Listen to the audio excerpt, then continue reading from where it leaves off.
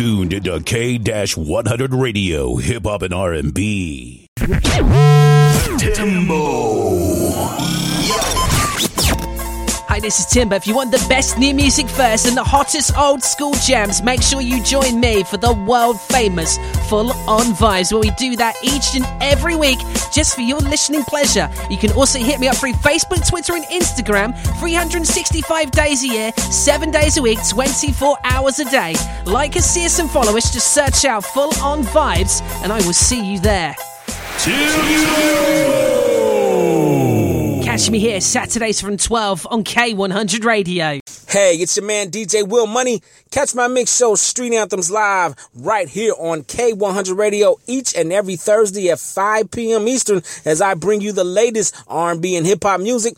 Plus, check out my Indie Spotlight segment where I give indie artists a chance to shine. That's every Thursday, 5 p.m. Eastern, Street Anthems live right here on K100 Radio.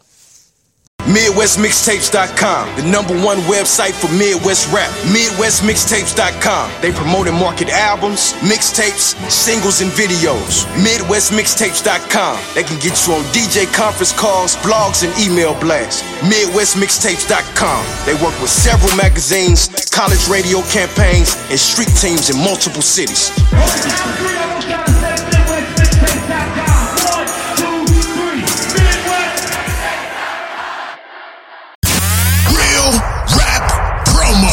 Artists, are you struggling with getting people to listen to your music? Do you need a bigger fan base? Real Rap Promo is here to help you. Log on to www.realrappromo.com today to see how they can help you with all your promo and marketing needs. Real Rap Promo. P.S. Use the promotional code RADIO at checkout to get 20% off on all services. You nominated us, and you voted. And thanks to you, our loyal listeners, we are the Southern Entertainment Awards Radio Station of the Year 2016. Yeah, you know what it is. K100 Radio. Oh, yeah. What up, though? K100 Radio. What's poppin', man? What's good with my Facebook people? What's good with everybody checking me out on the broadcast? K100radio.com. Welcome, man. You know what it is. Time to get down with the get down. You know what's poppin', man. 347-934-0966.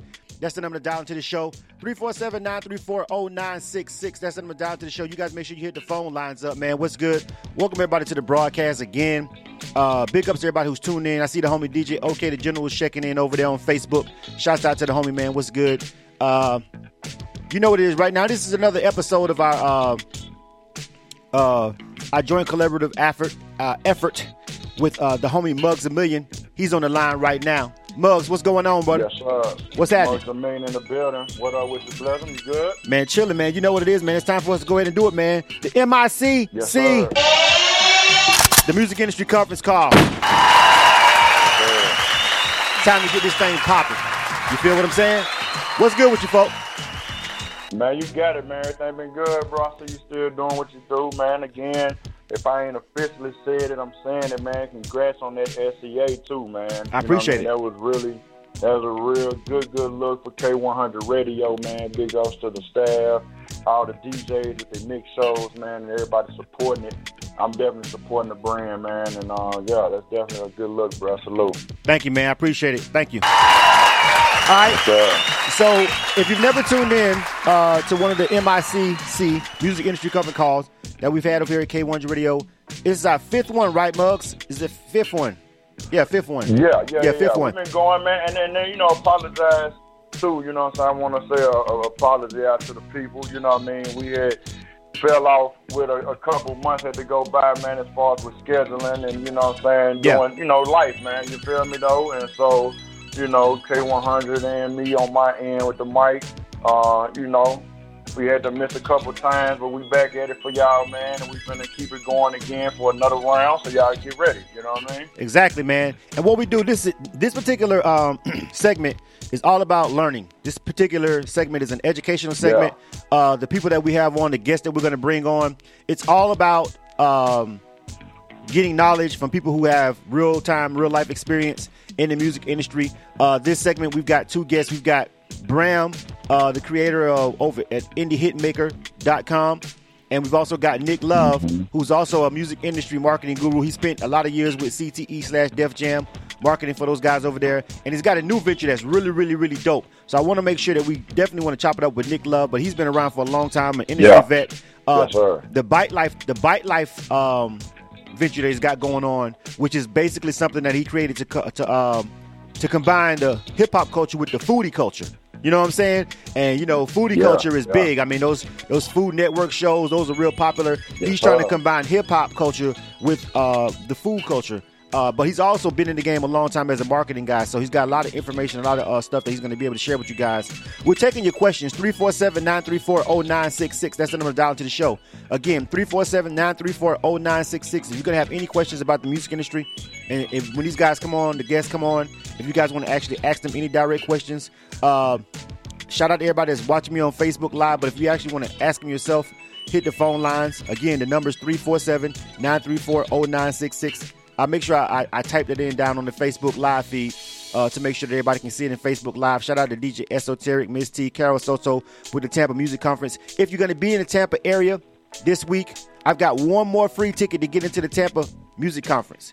You can hit us up and hit me up. I got one more. If you're going to be in Tampa right now, you checking us out on Facebook or on the broadcast, and you want to go to the Tampa Music Conference, that lineup that they got for panelists and everything, it should be dope. It should be really informative. You may really want to go over there and check that out. If you're going to be in Tampa, Central Florida, South Florida, within a short drive of Tampa, Florida, and you want to get that Tampa Music Conference ticket, you can holler at me right now on the Facebook Live right here, or you can hit me up on the broadcast. Either way, I'll make sure I get it to you. But you got to hit me up right now while we're live. You only get it while I'm live. You feel what I'm saying? So you guys make sure you do it. While you live, you get it now. Miss T won one. Shout out to Miss T. She won a ticket. You know what I'm saying? Yolanda Hernandez. I see Yolanda Hernandez checking in, man. So we've got BRAM from Indie Hitmaker. He's scheduled to come up at 8:30, and Nick Love is scheduled to come up at 9.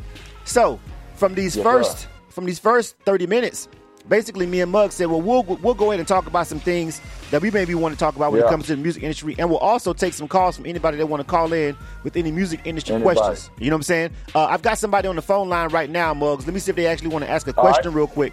And if they have a question, or if you have a question, you can ask it in Facebook, or you can ask me by calling 347-934-0966. Let me check this phone line real quick.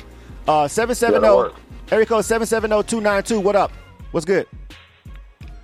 What's up, PD? Oh, this JC Rocker. What's good, JC? What's happening? Hey, what's up, Muggs? How you doing? How you feeling? What up with you, Miss Lady? You good? All good, Al. I always tune in. I always tune in for the education, and of course, being the best production assistant in the world, I have to perform my duties, right? Right. And loyalty. Yeah. Right. Exactly. Right. We so appreciate that. I'm gonna go ahead and jump into some of these discussions, JC. If you have a question, you just let me know, and I'll go ahead and go into the discussion with Muggs real quick. All right. All right. Stand by. All right. Again, the number 347-934-0966. Again, we don't have BRAM scheduled to call in until 8:30. And we got Nick Love that's going to hit the phone lines at 9. But go ahead. As one thing I want to discuss, there's been a lot of changes. If you guys don't know, me and Muggs, we're both voting members of the Recording Academy. Both of us are part of the coalition of people that actually vote on the Grammys. And they changed a couple things recently. You know what I'm saying? I noticed that Well, I noticed that they slimmed down the number of categories that the amount of votes. The amount of votes that we can do. Now, personally, I'm not really tripping on that because honestly, bro, with the 20, my last 5 that I was voting on, and with that, I really was like kind of reaching for some of them. You know what I'm saying? Like, I wasn't overstepping my bounds, but it wasn't something that I focused on every day. Like, if you don't understand how the Grammy voting process is, we can briefly go into it real quick if you want to, Muggs. But basically, you vote on. That's all good. Yeah, you vote on different categories, and they want you to focus on your expertise. That's why you can't vote on any category. Like if you're a hip-hop guy, if you're a hip-hop guy, they don't want you voting on best rock artist, best rock song, or best country. You feel me? They want you voting on the genre that you're known to deal in. You know what I'm saying? So once you get approved, they specifically send you correspondence telling you, listen, we want to keep this thing pure. We want this thing to come out right. They want the Recording Academy, the Grammy people, contrary to popular belief, actually want to get it right. You know what I'm saying? It just doesn't. The problem with hip hop has been traditionally that there's not enough of us Us meaning we don't get involved. We don't get involved. It's like regular politics. Like we bitch and complain about the presidency, but nobody want to vote. Everybody say the vote don't matter. Right? You know what I'm saying? So that's a real problem that's going on with the Recording Academy and the Grammy process. But they just changed the rules and they slimmed down what we can actually vote on as voting members. You feel me? We can't just vote on. We used to be able to vote on 20 different categories. Now it's only 15. But like I said, I don't know about you, but when like the other categories that I would vote on. Because of what I do, I would also go into voting on like film and score stuff because I've actually scored stuff, and you know what I'm saying. So I would vote on those categories, but I'm definitely more of a hip hop R&B aficionado. You know what I'm saying? Being the program director for K100 Radio, so that's my strong suit. But of course, we all get to vote on the main general categories. Then it breaks down into your the fields. main ones anyway. Yeah, right. The main ones is on the house. So they slimmed it down, and I just saw that letter and I saw the correspondence, and I thought, you know. Actually, are you okay with? I'm okay with it because maybe it may be for the best when dealing with the Grammys. Was that talking on that? Well, I was thinking more of a different angle, not even on the voting member level. Because everybody, can't relate to that. You know what I'm saying? If you, honestly look at the callers that we might have. But one of the changes, like on that note though, one of those changes that was brought about was the streaming situation. True. About them accepting the streaming only category. Right. You know what I'm saying? Right. And now that is something I know that pertains to a lot of our listeners and our followers. You see what I'm saying? Yeah. And so now we want to throw a curveball and touch on that. I think that'll really be a lot more relevant to our audience. You feel me? Me and you can get in another on the voting part or whatever too. You feel me?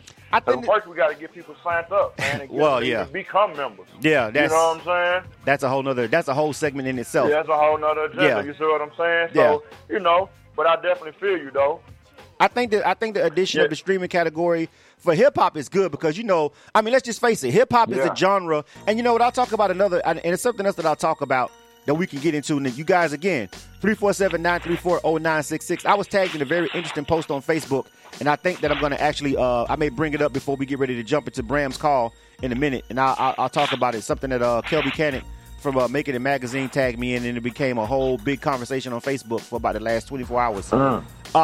But man, I'll tell you guys the streaming part of adding that category and adding that to the Grammy fray, that's really going to help for me as far as hip hop concerned because it's just our genre is notorious for not wanting to buy shit like that. You feel me? You know what I'm saying? It's like starting to take into account streaming when it comes to Grammy nominations and stuff like that. That's really big for hip hop. You know what I'm saying? That's only going to help the hip hop genre because there's a lot of dope ass people like we talking about a Logic, somebody like that. You know what I'm saying? Who's really got a stupid crazy internet grind and stupid crazy stream count. Who doesn't get a lot of love from organizations like that because maybe he don't sell a lot of records, but his independent grind is crazy and his fan base is rabid. They just are millennials who just really believe in streaming and don't really want to necessarily pay for music. You know what I'm saying? They came into a generation where paying for music was like, what the fuck? You know what I'm saying? Like my son and my little brothers them is like, pay for music, like nigga, I like them, but not like that. You know what I'm saying? Everybody's like, they like it. They really can love an artist's music, bro. But they don't see the disconnect in why they should pay for it. You feel what I'm saying? Exactly. DJ Offset, that's what's up? Talk. You know what I'm saying? I shout out to DJ Offset checking in on Facebook. Hell's Flame, what up, homie? I see 100 checking in. You know what I mean? Tamara Bubble on deck. What up, though? I'm just hollering at my Facebook people that's checking in on Facebook Live. But yeah, man, I think that that situation with the streaming is definitely going to help hip hop for real. You know what I'm saying? Definitely. And then and even trickling it down from just hip-hop, man, to these independent artists out here, man. You know what I'm saying? Giving them a chance. Now, if you independent and you got streaming-based only situations, going for yourself, it can count as record sales now. You know what I'm saying? Like you got everything, took care of on the business end, man. Like, you can actually start putting up numbers on the Billboard and everything. You know what I'm saying? Like, going through, stations and platforms like K100 that's charting. Like, it's all about the numbers, you know what I'm saying? Now, and now that every number is starting to count in some form in the music industry, that's why this call is about, the business got to be took care of for it to really count and make sense for people too. You know what I'm saying? Right. Exactly. So, that was a good look for Chance the Rapper to be able to put that on the forefront as an independent artist. You know what I'm saying? And fight for that too, though. You know what I'm saying? He actually fought for it too. You know what I mean? And he refuses to sign a deal. I seen. Did you see the article about him where he's like, I'm not signing a fucking record deal? Another one on bruh, man. They're trying to make him sign something. Yeah, big ups to him for like standing his ground on that, man. You know, if you don't know about that situation with Chance the Rapper, man, if you don't know what he's really doing for, like how he's really representing being true independent, like motherfuckers will go around here and tell me some shit like, yeah, Young Thug is an indie. What? Young Thug ain't been an indie for years. You know what I'm saying? He signed with a 300, and he's been signed with 300, and before that, he still had a basically what would equate to a major deal. Like Chance is really giving him the business on being an independent rapper, and you can learn a lot from what Chance the Rapper is doing. I feel you, Tamara, but he's not fucking playing with him. You know what I'm saying? He got to get all his. You know what I'm saying? And he really is embodying what it's like to be an independent artist. So big up to that guy. You know what I'm saying? For real. I want to bring up this discussion real quick while we waiting. Again, BRAM from Indie Hitmaker, he's scheduled to come in at 8:30. Nick Love is scheduled to come in at 9. Yeah. And then you can also hit us up with your questions either on Facebook if you guys want to hit me up or have a question that you want to pose to the audience, or dial the number 347-934-0966. If you scroll up a little bit, that number's in there. I typed it in. One of my friends, good friend of mine, Kel Buchanan, shout out to those guys over there at Making It Magazine. Make sure you rock with them, man. A really great resource for independent artists. I rock with them. They sponsor our Illa Kill segment. Make sure you check out that the Making It Magazine mag. But anyway, Kelby made a post, and real quick, we can just jump in this for like a couple of seconds. Basically, Kelby said that he came to the defense of independent artists, right? And on his post, he basically says I see a lot of DJs and promoters and industry people shitting on the industry artists because they don't know the difference between a rapper and a nigga that rap. You feel me? Not the industry people who actually have platforms. They can't recognize the difference between a real artist and somebody who's just rapping for fun. You feel me? So a lot of times they end up dealing with artists and people who aren't serious. They're quote unquote hobbyists, or they're kind of doing it. They're not really genuine, and they're not really 10 toes down in it. And so a lot of people can't decipher the difference between that kind of artist, you feel me, and somebody who's really about their grind, not even based on budget, just based on the severity of their dedication. And then they deal with the one who's just really technically a hobbyist, and then they get a bad taste in their mouth, and then they go out and bash every independent artist, which as if all of them fall into the fucking same category, which is completely retarded. You know what I'm saying? So it happens all the time. You get people in the music industry, and they come out and they bash artists. And he came to independent artist defense, and so did I, and post and a couple other people. Even though everybody didn't agree, nobody ever agrees on everything. But if he says if you keep complaining about all the artists who won't spend money with you, and these are for people who charge money for services, you know what I'm saying? And and that's basically what I want to jump into. He says if you keep complaining about all the artists who won't spend money with you, I have to seriously question your efficiency as a business person when you can't spot the difference between a potential client or a clown looking to waste your time.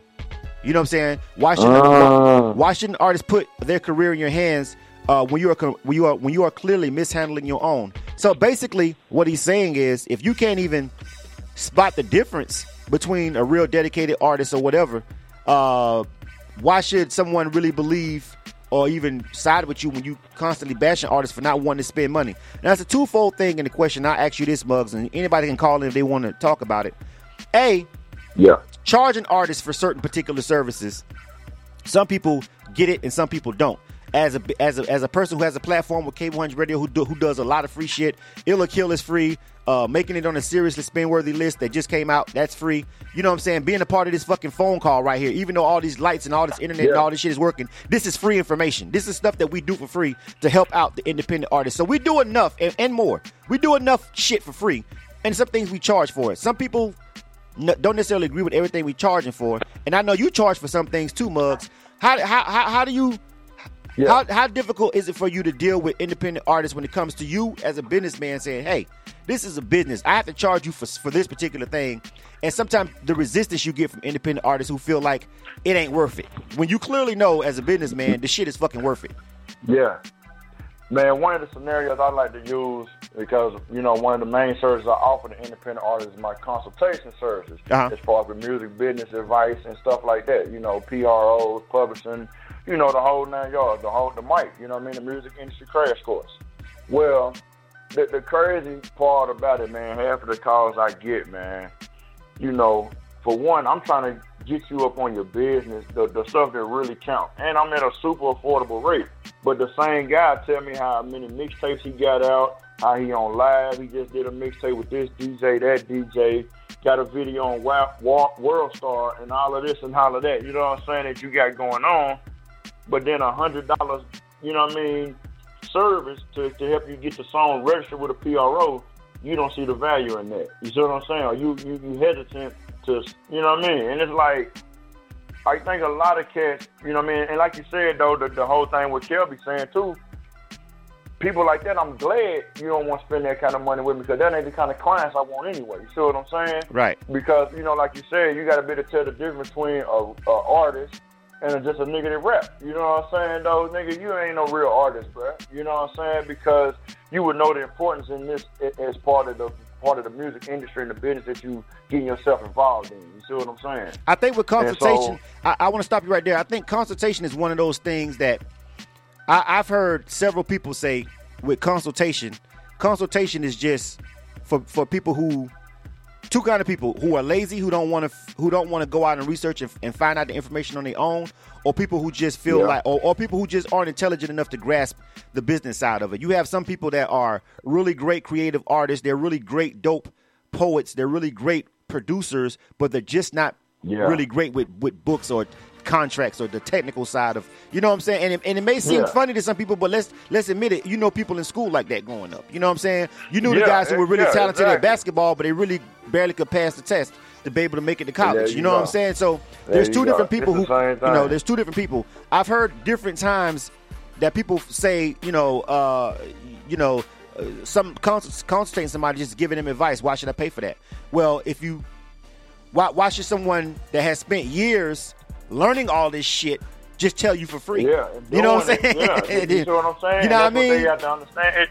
Exactly. It's like you said. Right. You're not gonna walk into the doctor's office shot up and this man perform a surgery on you and think he ain't gonna want to get paid for it. Right. Regardless of the fact, he a God-fearing person. He don't want to see nobody die. But this is my job, though. You see what I'm saying?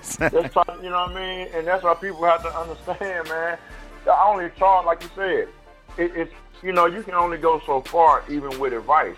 At some point in time throughout my consultations, I know for me personally, I'm hands-on and actually guiding you through your music career. Right. It's not just advice. You see what I'm saying? Right. See, advice is one thing. I don't mind giving away free advice. That's what we're doing right now. You exactly. See what I'm saying? This is free advice. You see what I'm saying? Right. You take out of it what you want to take out of it. If you get something from it, good. If you don't, I'm sorry. You know what I'm saying?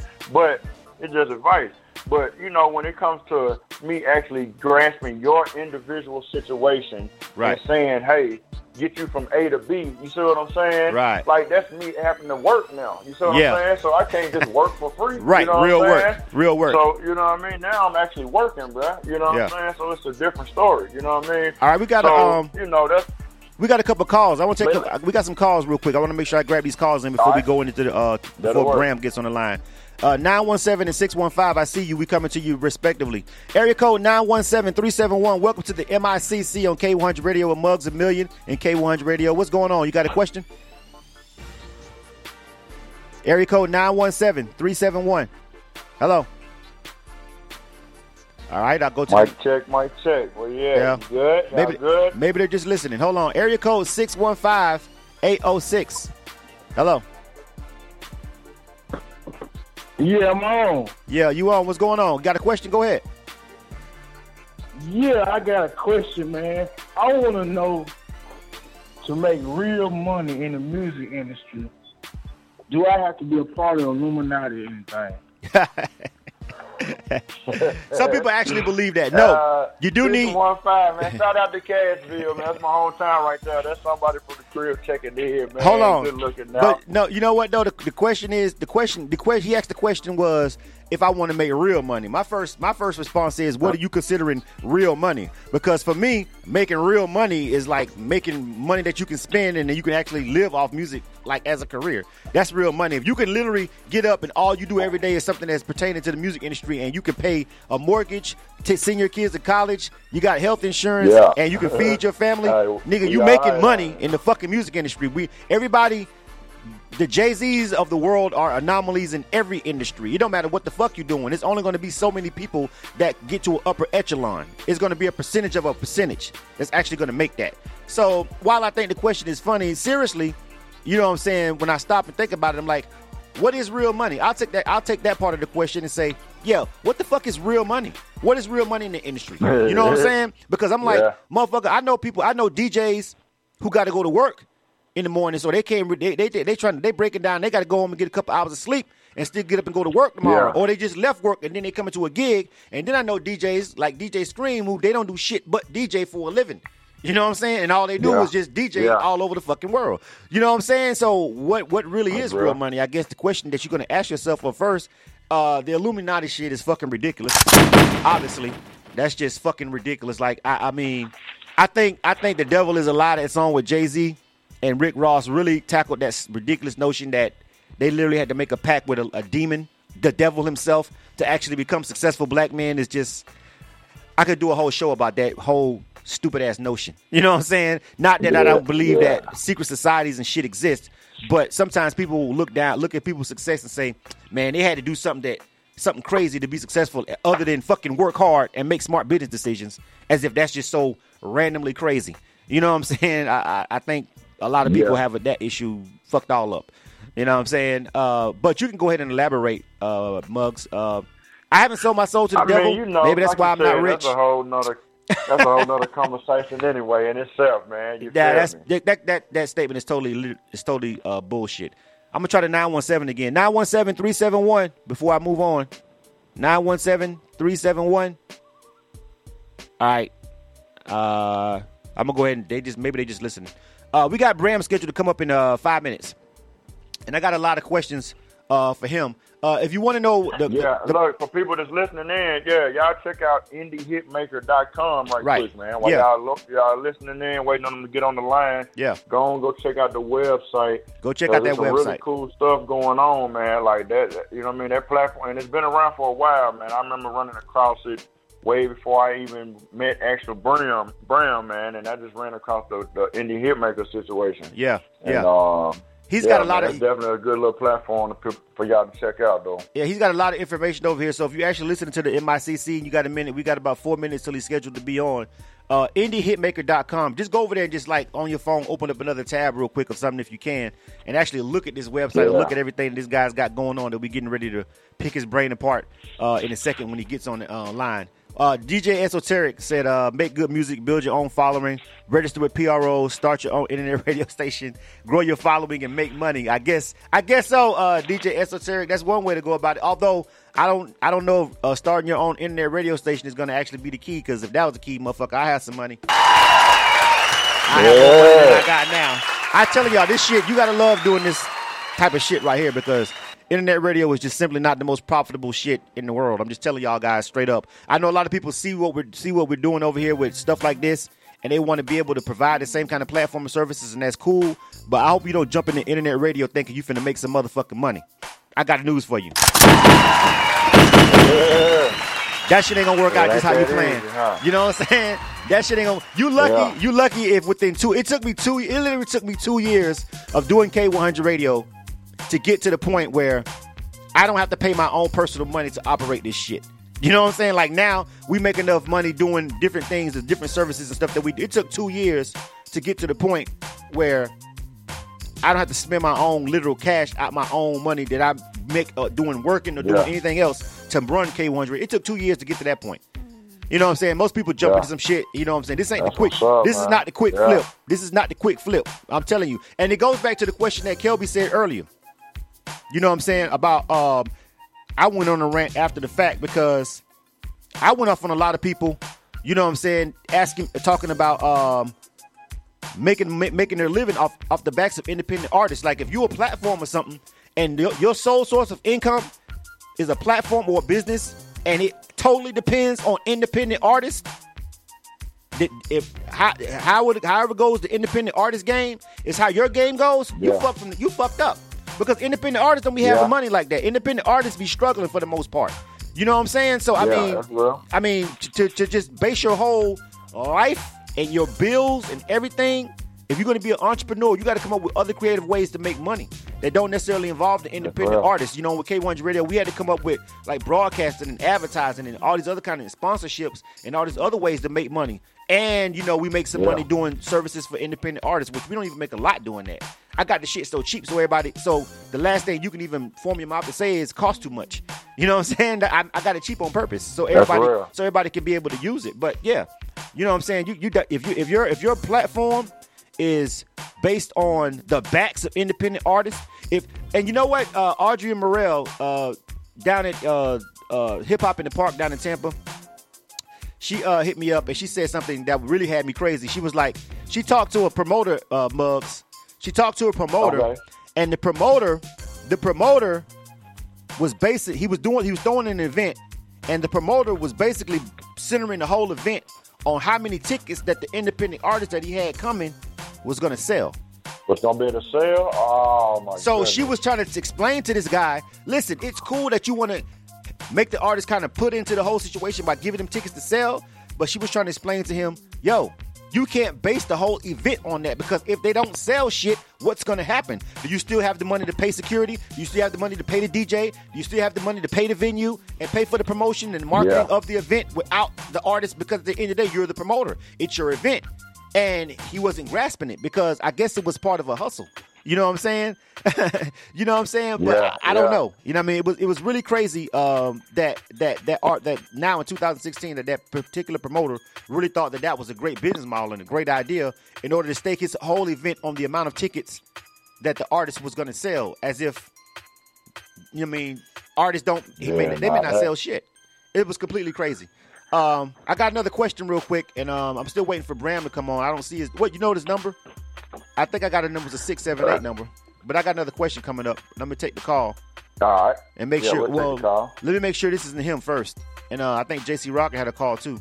Area code 832-620. Welcome to the MICC. What's going on, T? What's going on? What's popping? Who's this? Right. Who this? Oh, not much, man. I was calling her. I was trying to call and check in, man. Show some love, man. I'm listening to the app, man. I like listening to the app. I had checked in a few days ago, but there was a few difficulties with the broadcast, so I was just calling to check back in. Oh, okay, cool. Yeah, that was the Illa Kill joint. I fucked that up. I'm just not even gonna run from that whole situation. I did. So that's what happened with the last time. You probably called in for that last Illa Kill segment. But we appreciate you checking in. You got a music industry question before we get ready to move on? Yeah, man. I want to know. Hello? I'm here. Yeah, we here, bro. Okay, I want to know. As far as booking, like what's your best advice you can give me as far as booking? Like, get a booking agent, a booking manager, or just to book it yourself. No, get a booking. Listen, get a booking agent. It's literally the name of what they do is literally in their job title. You know what I'm saying? Like people always try to get managers that call themselves /booking agents, but they're really not booking agents. They're managers. A PR is not necessarily a booking agent. A real life, now don't get me wrong, this is not going to be easy because the booking agent ain't going to fuck with you if you feel like he can't book you. You know what I'm saying? Right. You can't just walk into a big time booking agent's office and say, hey man, I want you to book me for shows. And he like, who the fuck are you? Yeah. You know what I'm saying? He can't book you for shows. No one knows who you are. Following and all of that. Exactly. To be already in place, man. Exactly. They ain't got to make you no start off. Right. So you got to build up your fan base. You got to build your fan base up and already have a fan base. So when you step to a real live booking agent, and that's what the hell they do. That's what booking agents do. They book you for shows. You got to already have something. You got to have a way for them to step to these venues and all these other promoters and stuff like this. So it makes sense. So they can fathom, actually, they're going to get a ROI, a return on investment of throwing that show in and paying you money. But you got to have a fan base first. You know what I'm saying? So that's like the first and foremost part. But then deal with a real live booking agent. And a lot of people think that PRs are booking agents, managers are booking agents, and it's separate jobs, separate job descriptions. Don't get me wrong, some people's manager double as that, but only if they're experienced and only if they're good at it. And everybody ain't. I don't know a lot of people who are. All right, we got our first guest on the we got our first guest already getting ready to check in right now, so I'm gonna go ahead and bring him online. Without further ado, I want to welcome BRAM. BRAM rocks. BRAM from IndieHitmaker.com. is on the line right now with us on K100 Radio. What's up, bro? Welcome to the broadcast. Hello. Bram. Yo, Bram. Bram, 678. I got you. Sorry. All right. I'm here, man. Thank you so much for having me here. I appreciate it. Yes, absolutely. Sir. Welcome, Bram, bro. Appreciate you checking in, my man. What's going on, man? Once again, www.k100radio.com. I had someone else that wanted to ask a question, but we'll get into it in a second. We'll jump back to him after we go ahead and jump into our guest right here, Bram, with IndieHitmaker.com. I hope you guys had a chance to go over and check out that website because it's so great, IndieHitmaker.com. They've got so much information and so much stuff that you can actually use as an independent artist on their website. I can't even list it, but go ahead and formally introduce yourself to us real quick, Bram, and to our listening audience, if you don't mind, sir. Go ahead. Sure, absolutely. Well, I've been celebrating Make Music Day today, and hope everybody else has been doing so as well in their hometowns.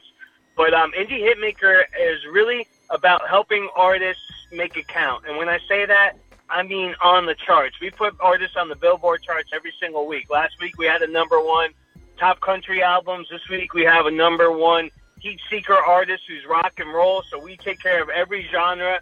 I don't care if you play classical music, you play jazz, rock, Christian music, country. That if you're selling music, then you should be making it count for more than gas money and hosting fees. And if you're not selling enough to get on the charts, then we'll work with you to help you win more fans, sell more merch and music, put more money in your pocket, own the customer relationship, and make those sales count on the charts. And we do that with the platform that we call Dropkick. That gives you a 12-step release plan so that you can properly plan the next release that you make, from even the moment before you start creating music all the way to topping those charts, as well as ways to sell music differently. You know, not everybody wants a CD anymore. We love tying digital music, bundling it with physical merchandise so that you're selling something that will expand your brand, will get people wearing your shirts, using your stickers, wearing your bracelets, and they also get music the way that they like directly to their phone, download it, add it to their favorite media player. We're not putting money in Apple's pocket. We're not putting money in Spotify's pocket. We're putting money in your pocket and connecting you directly with your fans so that you can control the engagement and you can control the relationship. And from there, we help you make more money and make it count on the charts. That's what Indie Hitmaker does. Good deal. That's all right there. I know Muggs has got his questions lined up. I'm going to go ahead and let you ask your question. Well, pose a couple questions to Bram, and I've got a couple that I got myself. But I'll go ahead and let you ask him some specific questions. And also, my Facebook crowd, if you guys are listening to this right now, you can type a question inside of the Facebook live post, or you can go ahead and dial 347-934-0966, and you can ask Bram with Indie Hitmaker live on the air. 770-255. I see you. Also, JC Rocker had a question, but we'll go ahead and let Muggs ask Bram what he wants to ask him real quick. Yo, what up, Bram? You good? I'm great. And you? Yes, sir, man. Good seeing you earlier, man, out there at Sam Ash, my man. Oh, yeah, we had fun today, huh? Yeah, that was a good little look, man. So, yeah, man, I was going to ask you as far as with the platform, right? So, for a hip-hop artist, you know, that can go to a TuneCore or a CD Baby, like, what do y'all feel like Indie Hitmaker, you know, I know what all you capable of doing and what y'all got going on. But, you know, just kind of explain it to them, I guess, the difference in what y'all do opposed to them going to these other platforms that kind of do similar stuff, though. Sure. So this is a really passionate topic for me to discuss. And all I need to say is that first and foremost, when any artist goes and does digital distribution, I know why you're doing it, because you want to be up on iTunes, you want to be on Spotify, and you should. But does that mean that you should really necessarily be sending people to iTunes where Apple's going to get 30% of your money when really people want to buy directly from you? Here's the first important thing to think about when you're doing digital aggregation is read your user agreement. I got to be honest with you, inside almost every single one, there are gotchas that if you knew about them, I bet you wouldn't do business with any of them. These guys give themselves the rights to remaster your music, relicense it, reassign UPCs and ISRC codes to your music that then names them a partial owner, if not full owner of your music, which could stop you from collecting your royalties, giving you troubles, proving that you are owner of the music, especially if you want to get into sync licenses and stuff like that. So I highly recommend, if you don't have the attention span to read through it or your eyes go blurry when you read that type of jargon, there's a website out there called Rock and Roll Librarian that for $5, she will review any user agreement for you in layman's terms and tell you about the gotchas that you need to be worried about. Of course, you can go and use a lawyer. You'll spend a lot more, but at least you'll know what you're getting yourself into.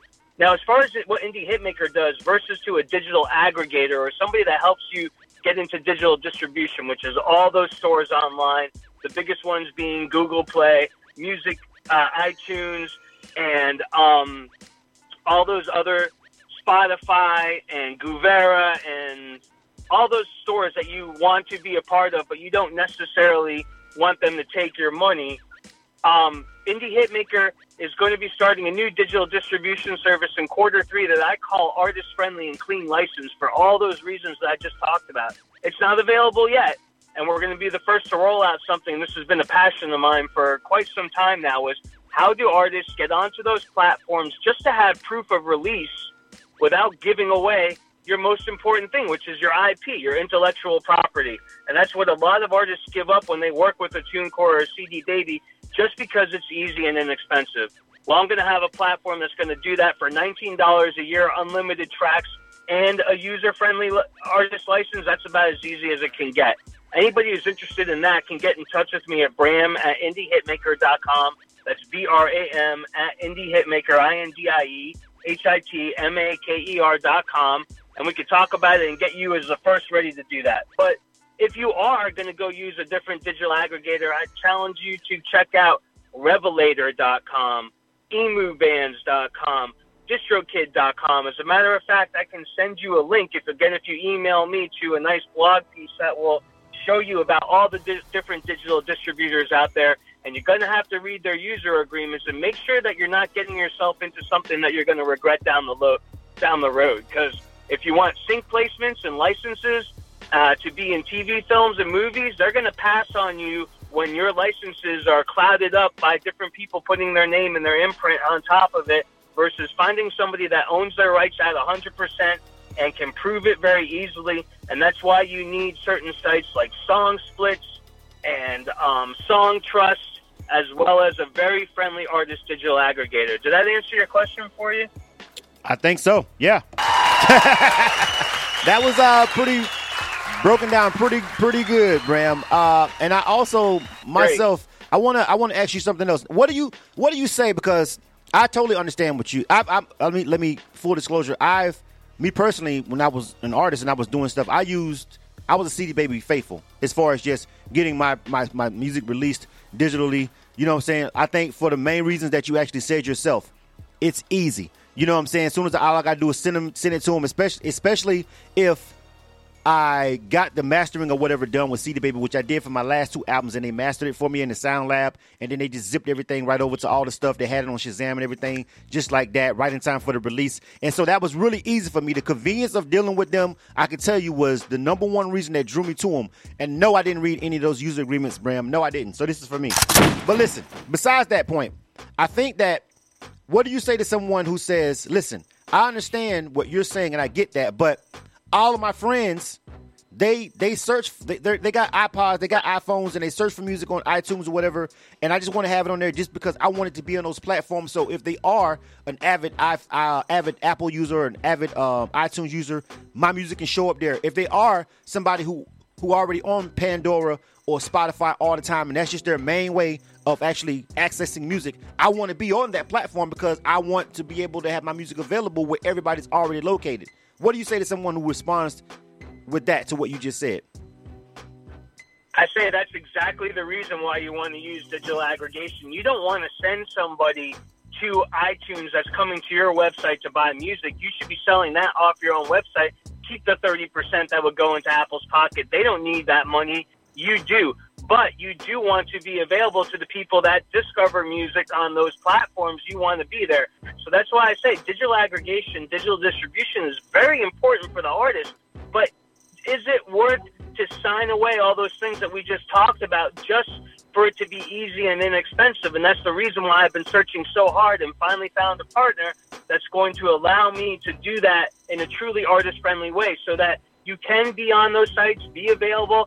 Hey, if someone goes to iTunes and finds you and buys it there, then iTunes deserves your 30%. Otherwise, iTunes is using you to make 30% of your music by forcing people to go there. So I think you need to have alternatives. And I kind of refer to this as your stock portfolio. I think we all know what our stock portfolio is. The best stock portfolios have a nice, diverse ring to them, right? You've got a little bit of this and a little bit of that, and you're well managed. Well, guess what? An artist revenue portfolio should be the same way. You should not be fully invested in only trying to get a record deal, because that's playing the lottery. You should not be only fully invested in trying to get sync deals, because that's like getting bonus checks. You can't make your daily bread from that, because you can't guarantee that they're always coming. But when they do show up, it's like a bonus check. What you can do, like everybody else does, is go to work 9 to 5 and sell to customers. Well, guess what? Who artist customers are? It's your fan base. And if you have a direct relationship with them, you know how to engage with them, and you can transact directly with them, I guarantee you can be making 6 figures or more a year and doing what you love and owning that relationship. So, yes, do digital distribution. No, do not sign all your rights away in order to get it, and really spend the time to find the right person to do it. And I'm hoping that I'm going to have that solution for you. I just don't have it today, so it's a little premature. But I highly recommend that you figure out who's going to do the least damage to you. Right now, I feel like that's Revelator.com, REVELATOR.com. But they're a little bit pricey. They're not $19 or $20 or $50 for all your music type of a situation. Are a little bit more pricey. Mm-hmm. And there's other ones out there, and I can help you guide that through that. We have a whole entire list inside our 12-step release plan. It only costs $10 a month to work with me and Indie Hitmaker to get stuff started. With that $10, you're going to get a music release platform for Dropkick. You're going to get access to my 12-step release plan. You're going to get a 30-minute kickoff session with me, not with an intern, not with somebody who doesn't know what they're talking about, but with me. I'm going to spend 30 minutes on the phone with you to help you get started, to make sure that before you record a record that you know who you are as an artist, who your audience is, the music that they want to listen to and buy, and then align that with your goals and, most importantly, your budget, so that I can make sure that your release is going to help move your career along. There's probably more info than you wanted, but that's what I'm saying. Yes, you want to be on digital aggregation, but you only want it to be a thin slice of your overall revenue portfolio. And it was exactly the answer I wanted, and in depth, and that's what the whole point of this particular broadcast is. You know what I'm saying? And I was gonna say too, real quick, because I know some people might be listening and saying like, okay, well, who this guy think he is? He's saying he's gonna be the one to talk to me directly. Like, okay, who are you? So just real briefly too, though, Bram, because everybody don't do their research like they should and check into people prior to situations like this. Just, I know a few. I know the Grammy member, GMP, Georgia Music Partners, and then I just saw your Sam Ash with the Georgia Music Industry Association. Like, give them a little background on yourself, some of the affiliations and ties you got to yourself, too, in the music industry, man. Okay, I would love to. And so, guys, I started off as an artist. I'm a drummer. I started in college. My first day when my parents dropped me off and they left, the first thing I did before I even put sheets on my bed is I started combing the dorms to find someone to start a band with. I went up a half a flight of stairs, found my music collaborator for the next 15 years, and we moved the band down from Syracuse University, where I went to college, and started a professional band here in Atlanta. That was 1995. And the band survived for a good 7 or 8 years. And after that, if I had known then what I know now, I would be taking a Grammy right now, but I wouldn't be doing what I do right now, which is what I love. I'm a live music producer. I help artists work on their live show. I help them do their fan engagement with digital marketing, and it has taken me on a long trip. So I started off doing tours for Virgin College Mega Tour. I managed bands. A lot of if anybody remembers the white guy from the white bass player from The Roots, he was in an early band that I managed, and he went on to play with them. And then from there, I went on a world tour with some guys, and we talked about how hang on one second.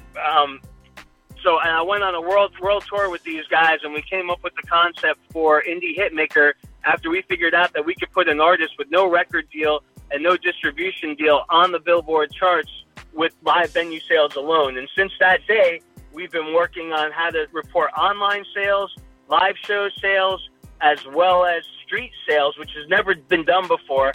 And in that time, I've served as president for the Atlanta Jewish Music Festival here in Atlanta. I'm now working with GMP, and I'm running their live music advisory board to pass the music bill here in Atlanta. I sit as the artist development advisory for GMIA, and we are right now in the midst of, if you are here in Atlanta, we're trying to do the same thing for music by passing a bill for that the same way that they are doing for film, which if you guys have known that Atlanta is now the number 3 place in the world to make a movie. Right. And we want to do that same thing for film. Yeah. I got a question. I got a question from Facebook, and it was basically kind of at something that you just mentioned. Someone asked, what about ASCAP artists when you do a show events? How does the payment method work? And you just brung up the fact that you guys are taking a part of revolutionizing, making sure artists get paid and actually getting charted on Billboard from the live performance sales. How does that method of payment work? Someone asked that. Jazz Wilson asked me that question on Facebook. Okay, so are you saying, not the method of payment to me, but how do you collect that money from the fan at the show? So we have a partner called MerchCat, merchcat.com, merchcat.com. Now, it could be any point-of-sale system, and when I say point-of-sale, I'm talking about Square or PayPal or MerchCat, which is specifically designed for touring artists who are playing live shows and want to manage their merchandise that's on the road versus what they leave at home, and to be able to take cash and credit card sales from a mobile device and be able to tally that all up and get insights from that data. MerchCat is free to join for the first 30 days. If you become a indie hitmaker dropkick artist, then you're going to get 60 days free on that. It's $7.99 a month thereafter, so it's very inexpensive to use. But that's going to be the way, and then you're going to get a PayPal credit card slider, or that could be Square if you want it to be. We're not forcing you into any platform. Indie Hitmaker is completely agnostic to mobile devices and to payment gateways and all that other stuff, but we highly recommend MerchCat because we think that they're great and they were built properly to help artists do what they need to do on the road. But that's how you're going to do it. You're going to track all your sales because we're very legitimate. And when SoundScan comes calling, I want to be able to prove to them that every single record I sent in was paid for and is a true legitimate sale. And bang, you're on the charts. And like I just said, anybody who wants, you go to Billboard.com right now, pull up Heat Seekers. You'll see Micah, #1 on Heat Seekers. We helped put that artist on the charts. They did all the hard work. We just helped make it count. Last week, top Christian albums, Lindy Conant.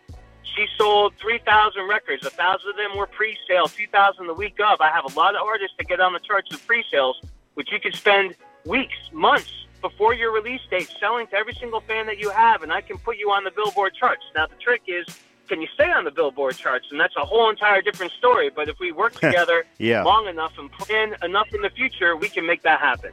All right. Another question. This one is also coming from Facebook. With digital download, this is DJ Esoteric asking from Facebook, and then I'm gonna go to the phone lines and take some phone calls so that people can ask you directly and with their own voice. Sure. With digital downloads, streaming, or even making CDs, there's a risk of having your music in someone's hand that didn't pay for it. So how do you cut down on piracy? That's why some people, he thinks, goes through iTunes and Rhapsody, etc., because some have blocking methods to stop people from burning any of the downloads. How do you cut down on piracy with your platform? I guess you know what I'm saying is the main question he's asking, and he says he feels like that's why. Yeah. So I love this question, and my answer is that with the Dropkick platform, you actually want people to share. Okay, this goes back to the day of what did we do when we were listening to the radio? And I don't know, I'm 44 years old, so I remember taking my tape deck and waiting for the DJ to shut up so I could press play and record and grab a song in there and make a mixtape for my girlfriend, all doing it live off the radio. Right. Streaming is just radio. When somebody falls in love with a band, they spend time to go out and find them, and they become motivated to actually, invest in that band. So if you use the Dropkick platform, when somebody buys a piece of merchandise and it comes with the album, and that link gets shared with somebody because, yes, somebody can share that link. Well, you're just getting a new fan the same way that we all used to make music fans back in the day when we would tape something off the radio and share it with other people for free. Now, that person becomes a fan of the band. They go, they join, they come out to see a show, they buy a piece of merchandise, and then they start owning the music at that point in time. Well, look at what you've just done. You've actually used sharing and piracy to help build your fan base and make more money, but instead of trying to collect the money up front, you're collecting it a little bit on the back end. So from that point of view, I'm not saying that we've stopped piracy, but we've actually changed piracy from piracy to sharing. So you want people to go out and appear selling for you. Right. And then that can come back to you later in profits when that person becomes a fan and wants to buy something from you. And it's not just a CD. Hey, man, I can listen to the music. I don't want your CD, but that's an awesome T-shirt, and I'll gladly pay $20+ for that. Oh, wait, I get to own the music, and I get this zip file full of FLAC files and high definition audio and movies and other cool things that nobody else can get. I want that too. That's only $20 or $25, or maybe you're selling coffee or whatever. That's the cool thing about Dropkick, is that we're selling merchandise and music, not just music and compact discs, which is something most people don't really want anymore. Yeah. No, I mean, I don't even want. I don't want CDs. I don't even. And you totally answered the question. You know, I think the CD is in its last throes. Honestly, because even as a platform runner myself, I just hate for people to hand me CDs at this particular point. So I do understand that part too. I think that was a really great answer to that question. I want to go to the phone lines if you don't mind, Bram, and see if we got somebody on the phone line that want to ask you a specific question. All right. Stand by. DJ Esoteric gave you the thumbs up on the answer. I guess he's like, you answered it perfectly for him. Oh, shout out. Okay, let me see. Oh, great. All right. Area code 770-255. Welcome to K100 Radio. Who's this? What's good, Blizzard? This is Wines on the line. What's going on, Said Wines? You got a question for Bram? If you got one, shoot, bro. Only question I ask, you know what I'm saying, as a producer, I just want to know in the platform, what does the producer, a beat maker like as myself would fit into your platform? You know, so I am an artist, but I'm more so a producer. You know, so that's really the main thing I do. So I'm just asking the question of how can it benefit me or other producers out there as well, if we was to use your platform as well. Good question. Go ahead, bro. Sure, and I can't get over how you guys are asking all the right questions, and I swear to you, we did not discuss what questions were going to be asked before we got on this interview. No, we didn't. But I love this question, and I pick up where producers leave off, and that is once you make a record, your artist then has to go take it out. Some producers are willing to shop a record for points, but man, that's a lot of work to go and make somebody else's next record and shop your existing record. So we're the ones that can pick up where you leave off. And I say that with a caveat because really what I'd like to do is start working with producers and their artists before they ever record anything, and we can align it to the 12-step release process. The music creation is up to the producer. I don't need to get involved with that unless somebody wants me to. But if we can put our heads together at the beginning of the process and work together to move an artist through that whole entire process with the producer helping with the song creation, I can pick up the rest from helping with the copyrights, the split sheets, buying and owning UPCs, ISRCs, coming up with the marketing plan, the live show, which is what I am, a live music producer. I'm not a studio producer. And putting all those other pieces together so that when that record is done, that something's going to happen with it rather than just putting it out there falling flat and someone realizing, oh, shit, I got to go back and do this all over again if I want to move my career forward. That's my ultimate goal, is try to make sure that every time an artist releases something, that we make incremental steps based on what their goals are and what their budget is to move the career forward, not just stay stagnant or meander down the long path of winding roads that's going to take you forever to get to your end goal. That's how we work with producers. All right. You got your question answered? Say it, Wines? Yes, sir. Okay. Oh, yeah. All right, stand by. No, Bram, we did not go over these questions before we... I know I didn't. You know what I'm saying? You can't fake live radio. You can't fake live radio. No, that's why I like to take answers. I like questions coming from people. You know what I'm saying? You gotta take the questions from the people more so. I see someone else is on the line. We got a couple more minutes before Nick Love jumps on, and I want to make sure. Let me see. Well, I don't know if this is him real quick. Hold on real second. 678-880. Hello? Yo. What's going on? This is Nick Love? It's me. All right, stand by, bro. All right. Hold on a second, okay? All right. All right.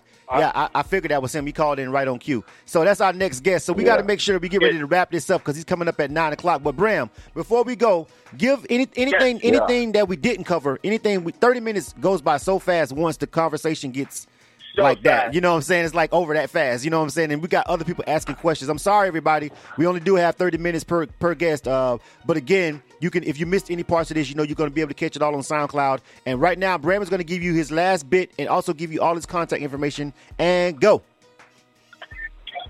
Cool. So, guys, listen. Artists live and die by the release. Whatever you're working on right now or you're starting to think about working, all I can say is I highly recommend that you try to think about the best way to release that music. And before you ever record a note, you want to have a solid idea of who you are as an artist, truly understand who your audience is and the music that they want to listen to and buy. And if you don't know that, don't start recording anything until you figure it out. And come and work with somebody like me. It doesn't have to be me, but I would love to work with you on it. And let's start from the beginning and come up with the right plan so that you're just not walking into the studio and making music and hoping that you're going to release it and somebody's going to like it. Let's be assured that you are going to have an audience that's going to want to listen and buy to that music. Come to your live shows and you will see how fast your career can take off. Everybody can have a fan base, and it doesn't have to be the most best music in the world. You just have to have people who like your music, and you need to know how to market and to talk and connect with them directly. And I promise you, you can have a great career doing what you love, which is either writing or performing and playing music. That's it. That's it, man. Make sure you check them out, man. I like that. Yo, at Indie Hitmaker on social media. It's just like it's spelled, Indie Hitmaker. Make sure you go check out the website. You definitely want to do that. Definitely. You know what I'm saying? Out, you definitely want to check out the website. Good stuff, man. Yeah. Thanks, guys, so much. And if I didn't get to your question, email me, bram@indiehitmaker.com. Find me on social media at BramRocks, ROCKS, first name BRAM, and I'll be glad to talk to you, man. I love talking with artists, so bring it on. All right, man. Thanks, man. We really appreciate it. Really great answers, man. Appreciate you. It was my pleasure. This is a fantastic radio program. Everybody out there, be teachable. Be willing to learn from what people are telling you, and I promise you're going to have a great career. Absolutely, bro. Thank you, bro. Appreciate it. All right. Yo. Guys, take care. Have a wonderful day. Thanks for having me. Good day, man. You too, man. Appreciate it. Absolutely. All right. Of course, anytime. 347-934-0966. If you're on the Facebook Live, then the Facebook Live, the other Facebook Live feed stops. You know they only let you go 60 minutes. So just go back, hit refresh on my page, and you'll see the MICC Part 2. If you were checking us out on the on Facebook Live, it stops every 60 minutes with Facebook Live. That's the max you can stream. All I do is boot another one right back up. All right, so we're right back on Facebook Live. You know what I'm saying? We're right back on Facebook Live, so make sure you check it out. And a lot of interesting questions came from Facebook Live and also from the broadcast. Again, I'm going to type the number real quick down in there so you guys can get it. It's 347-934-0966. Again, 347-934-0966. That's where you can call in and ask your questions live. Our next guest that we got coming up, I met this guy a couple of times. I actually shared a panel with this brother down at the South Georgia Music Awards not too long ago. C. Wakely had both of us out on the panel, and it was a great one. I actually recorded that. He gave some great advice and some stuff, and we actually got that one recorded over there on our SoundCloud as well, just like this MICC segment will be recorded over on the K1's Radio SoundCloud. If you rock with SoundCloud, you need to make sure you follow us because a lot of the content that we have gets posted over there after the fact if you miss it live. So you definitely want to rock with us over on SoundCloud. All the MICCs that we've done so far are over there. So you definitely want to go over to our SoundCloud and check it out. But the brother right here that I'm going to get ready to bring it on the line right now, this is the homie Nick Love. Nick Love, what up, bro? Welcome to the broadcast, homie. What's happening? What's going on, man? How you? I'm good, man. Thank you for taking time out your busy schedule to come over here and chop it with us live on K100 Radio. Nothing. Hey, man, that's what's up, man. So go ahead. I'm going to let you go ahead and introduce yourself to the broadcast. I know who you are. Muggs knows who you are. But just in case anybody has never met you or never heard of you, go ahead and give us the spiel real quick. Yeah. You got the floor. Go ahead. Well, first of all, before I even get started, one thing I definitely want to say is I caught the tail end of the guy that was before me. I didn't catch his name, but I heard like the last 5 minutes of his call, and he had some amazing information. So hopefully I can follow that up with something equally as good. So I appreciate you having me on the show. And I also want to say thank you to you for another thing also, and I'm going to get into introducing myself, but when you promoted, that I'd be on this evening, you put on that I'm Nick Love of The Bite Life. And that's a new company that I just started, man, and I really appreciate that because a lot of people, for the people who don't know me, my name is Nick Love. I'm a marketing exec, born and bred here in Atlanta, Georgia. Done a lot of things in the music business, most notably with Young Jeezy. I started with Jeezy from day one, so I was around for the Trap or Dies and the Streets is Watching, and I helped come up and create the whole Snowman campaign, the Trap or Die campaign, all of that stuff. So that's where people most notably really know me from. Mm-hmm. And so when I started this new company at the top of this year called The Bite Life, I asked my man, I said, yo, can you promote that? I'm Nick Love of The Bite Life. And I know that putting CTE and Young Jeezy is definitely the sexier, way to go in terms of drawing the, the listeners in. But I really wanted to promote that because that's the brand that I'm about today. So I really appreciate that. But absolutely, like I said, I just want everybody to know I got a lot I can say this evening, and I think y'all are going to learn a lot from what I got to say. Well, I want to go ahead and jump into it, man. And you know what? I stopped and I thought about it. And I'm going to tell you honestly, Nick Love, you feel me? Because, of course, I know exactly, your background in music and how your relevance and your claim to fame in the industry was and the whole thing with Jeezy and everything. You feel me? The Bite Life, B-I-T-E, C Renee, Bite Life, BiteLife.com. Go check it out. But let me tell you what happened. And now that I mentioned the website, someone was asking me what exactly was I saying, bike or bite. It's bite, like bite food, the Bite Life. Oh, that was on Facebook. So listen, let me tell you what, but what I was going to do it anyway because that's what you asked. But then again, on top of that, I actually went to the BiteLife.com. And at that point, I got it. At that point, when I went to the BiteLife.com, I saw exactly what you were doing. Let me tell you guys real briefly, and I know I'm going to let you break it down. But what Nick Love is doing, he's taking his genius that he's already done. He just told you he created one of the most notorious hip-hop campaigns ever. That Jeezy, that Snowman, everybody was walking around with Snowman emblems on they fucking got outside of the damn little the little things you buy for air fresheners, like the little pine trees. I can't think of nothing I seen in more niggas' cars than them goddamn Snowmans riding around these motherfucking Chevys in the South. Point blank period. That shit was amazing. Okay, so shit like that. That was an iconic campaign. Yeah, right. And so it was beyond life with it. You feel me?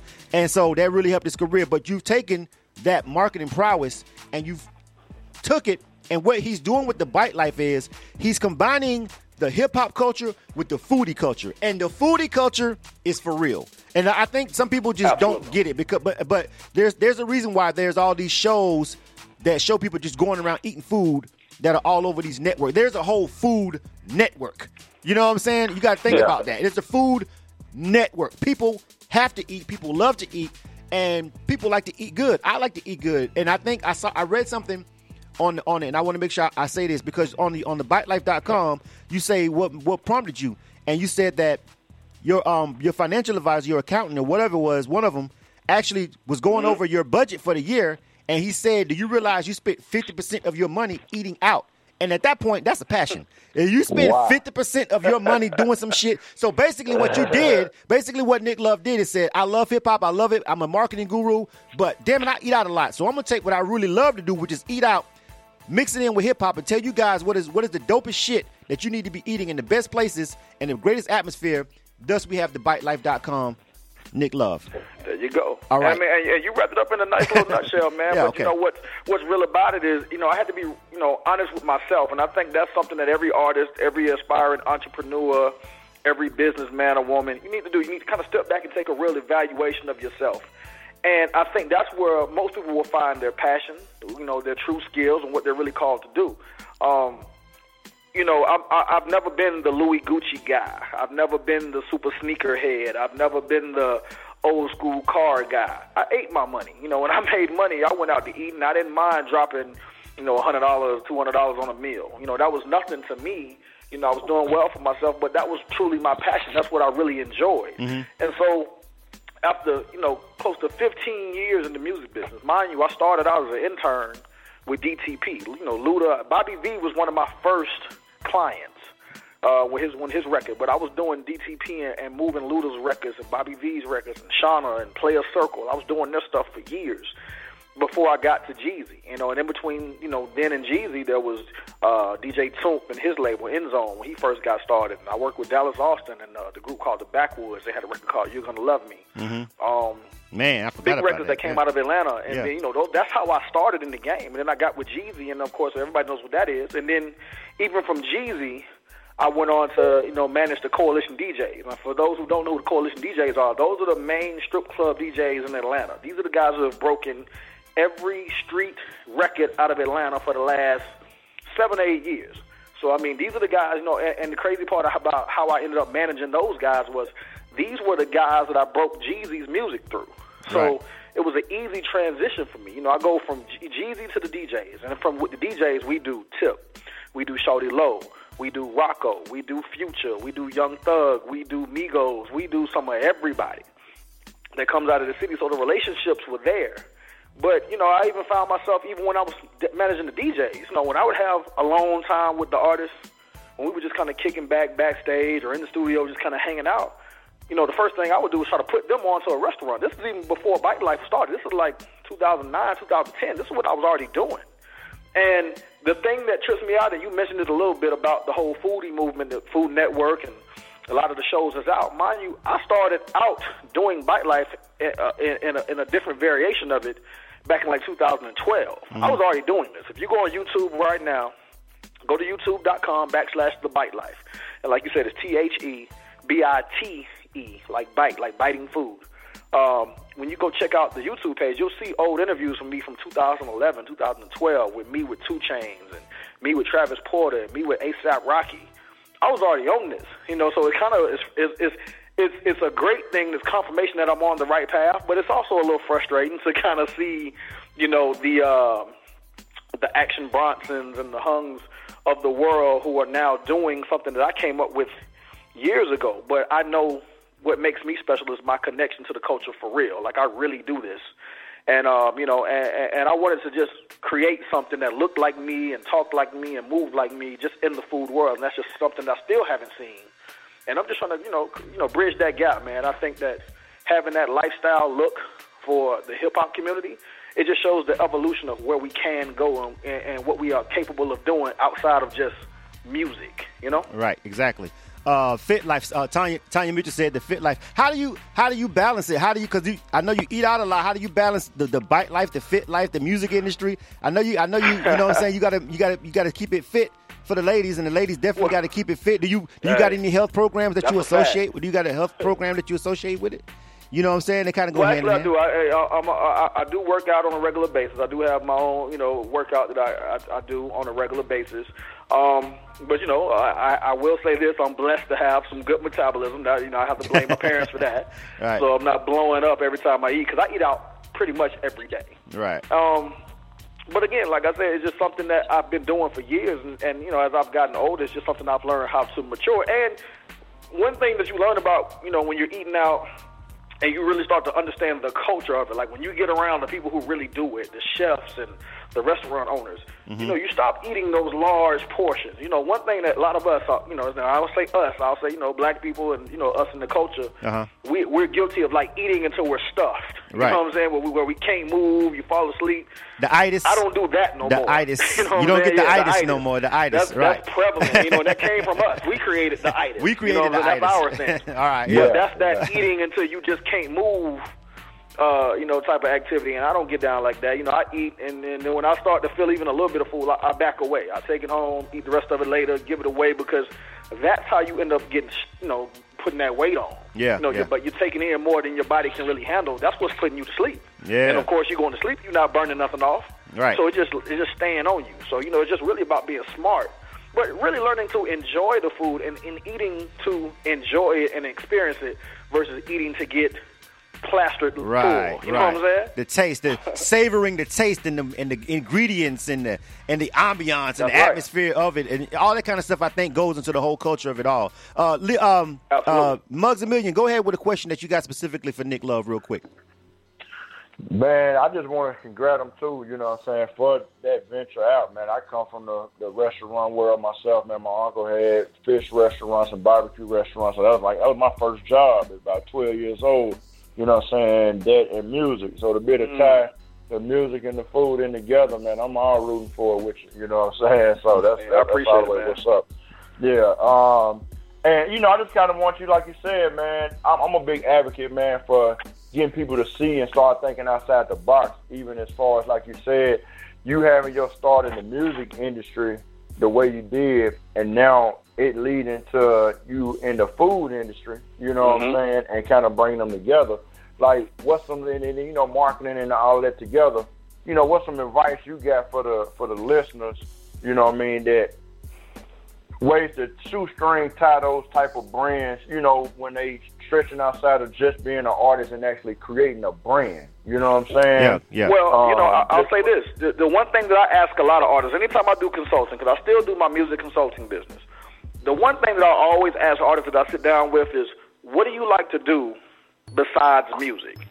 And, you know, especially with rappers, typically you get the, man, that's all I do. That's all I know. I just rap all day. And I'm like, well, that may be true, but there's something else in life that you like. You like video games, you like sneakers, you like cars, you like girls, you like jewelry, you like cooking, you might like movies, watching TV, you may be a Netflix addict, whatever it is, art, graphic design, something, there's something else that you like to do.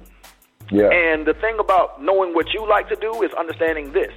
Your fans, the people that you're trying to reach out to, they like to do other stuff too. I remember when Just Blaze kind of put it out there that he was big into video games. And I hope y'all know who I'm talking about. Just Blaze, you know, the producer, worked with Jay-Z and Rockefeller and everybody. When Blaze got into the video game world, he attracted so many more fans because the fans were like, oh shit, I like video games too. I can relate to him on another level besides the production and the music. And what it also did was open him up to video game brands. You started Xbox and PlayStation, a lot of these video game companies, Madden, they started dealing with Just Blaze because they knew that he had a passion for what they were already creating. And they could use him to tap into a different audience. It's the same thing. It's like when you see Diddy doing the liquor, when you see, you know, the artists get into the sneaker game, and like that's what they're doing. They're really just tapping into something that they're already passionate about in addition to the music. So it's really about evaluating what you like and being true to yourself. Like, nobody is one thing. You know, one of my favorite rappers of all time is Tupac. And Tupac was the epitome of the duality of man. You know what I'm saying? He was hot and cold all the time. You know, it was Dear Mama and then Hit 'Em Up. It was Brother's Got a Baby, and it was, you know, Strictly for My Niggas. That's what he did. Right. And that just shows you that everybody got two sides, or three sides, or 10 sides. So it's just really about finding out what else you like to do and tapping into that. My thing was food, and I realized that it was always a conversation starter, and it was a way for me to tap into somebody else's passions. Because one thing about food, and you touched on it earlier, everybody got to eat. Yeah. You'll never hear anybody in the world, and it's not an old thing, a young thing, a black thing, a white thing, a hip-hop thing, whatever. You'll never hear nobody say, man, I don't fuck with food, man. I don't be eating no food. Like, everybody eats something. Like, you might be a vegan or a vegetarian or whatever, but you're going to eat. You're going to eat something. Right. Yeah. And so, you know, I've tapped into something that is universal across the board, but also, here's the cool thing. When I promise, if I ask you guys right now, what's your favorite, you know, place to get some hot wings or your favorite place to get pizza, you probably tell me two different answers, and you'd be just as passionate about your answer. You'd say, oh, man, the spot by my house, it's just crazy. Or spot by my job, it's just crazy. And everybody got that one or two spots near their house, near where they grew up at, near their mom's crib, near the job, you know, back in their hometown, that they're just super, like, that's the best Chinese food I ever had, the best tacos I ever had, whatever it is. And we're so passionate about it, and we can't wait to put somebody else up on it. Right. That's what I do all day. I sit around and just continue to put my friends and my fam, and now strangers, you know, through the site, on to new things that I discovered so that you guys can enjoy it too. Well, you know, it's actually working. The website is crazy. DJ Esoteric He's on my Facebook feed right now, and he's like, bro, this is his new favorite site, thebitelife.com. So you already got one new fan, one new person really rocking with the Bite Life right now via K100 Radio. I appreciate it, man. You know what I'm saying? Someone says DJ Esoteric, right? Yeah, DJ Esoteric. Yeah, he said that's his new favorite site. Much love to him, man. All right. C. Renee says she's a vegetarian. You got something for the vegetarians over there on the website? Well, absolutely. You know, and that's something, and I'm glad she said that because I'm actually, looking for additional writers. So this is an opportunity for anybody who has a passion for the food, who's looking to put other people on. Like I said, I'm looking for writers. So if you're somebody who is great with the vegetarian restaurants and the vegetarian subjects, desserts, you know, I'm always trying to put people on to different bakeries, and you know, everybody got like a custom cupcake thing going on right now. Mm-hmm. You know, drinks, even though, especially with, you know, like people are into beer heavy. I'm not a beer drinker, but I've realized through running the site that there's a huge audience in the hip hop community that's big on beer. Like, I'm the casual beer drinker guy. I'm the guy that drinks a Corona with tacos. You know, I have a Heineken if I'm in the club, but there's a real audience for people who are into craft breweries and all of that. Like, I'm almost ignorant to that, and I want to learn, and so I'm trying to get around people who are really into that, man. So I'm actually looking for people to join the site and start, you know, putting me on and writing for the site, and we work together and build this brand together because, like I said, man, we got to show that hip-hop can evolve. You know, the scariest thing for hip-hop culture right now is that hip-hop culture is about 36, 37 years old, right? If we're looking at it starting around 1980 or late 70s. So hip-hop at its oldest is probably about 40. But think about this. Where do retired hip-hop executives, hip-hop artists, where do they go? You know, it's very few Jay-Z's. There's very few Clive Davises. There's very few L.A. Reids. And the reason that we make statements like that is because those are the only names we got. You know what I'm saying? Like, there ain't the reason we can say we call them Jay-Z's because it's one. You know what I'm saying? Like, all of our heroes from, you know, our old school rap heroes don't go on to become multi-millionaires and have multiple companies and marry an incredible R&B, you know, artists like Beyonce. A lot of them just get older. And then what do? You know what I'm saying? And, like, we don't have a blueprint for where to go, you know, and the scary part about that is, you know, all of us in this community that's really trying to do the music and be on the creative side, if we were to put this same energy into a regular 9-to-5, there'd at least be a blueprint for it, right? We work for 25 years, 30 years, retire, get your 401k, your Social Security, and you would just kind of grow old. In hip-hop, that's not how it works. We work, and if you don't do it right, you can end up at the end of the rainbow with nothing. It's like, so what do you do? You know what I'm saying? So I'm trying to start now with creating that thing that I can do till I'm 70, that I can do till I'm 80. Again, we ain't going to stop eating. One thing we know about that, it ain't never going nowhere. But you may stop. That was my uncle's favorite saying, man. What is the reason why he did the restaurant, man? Everybody got to eat. You know what I'm saying? Everybody got to eat, man. And we just got to start preparing for that. I want to, because I always ask myself, where does the mid-level A&R guy go when... You know, like, think about it. Labels are consolidating. People are getting laid off all the time. Because now the artists are getting smarter and saying, hey, I don't need a label. I can do this on my own. But okay, cool. Remember, if the artists are getting smarter and they're no longer needing the labels, that means the labels don't need those large staffs. Where do those people go? You know what I'm saying? What do you do when you've been an A&R or an admin person or you know, you've been a radio promotions guy for 12, 13, 15 years? In the prime, and now you're 30. In the prime of your 35, life, 38, 40 years old with nowhere to go.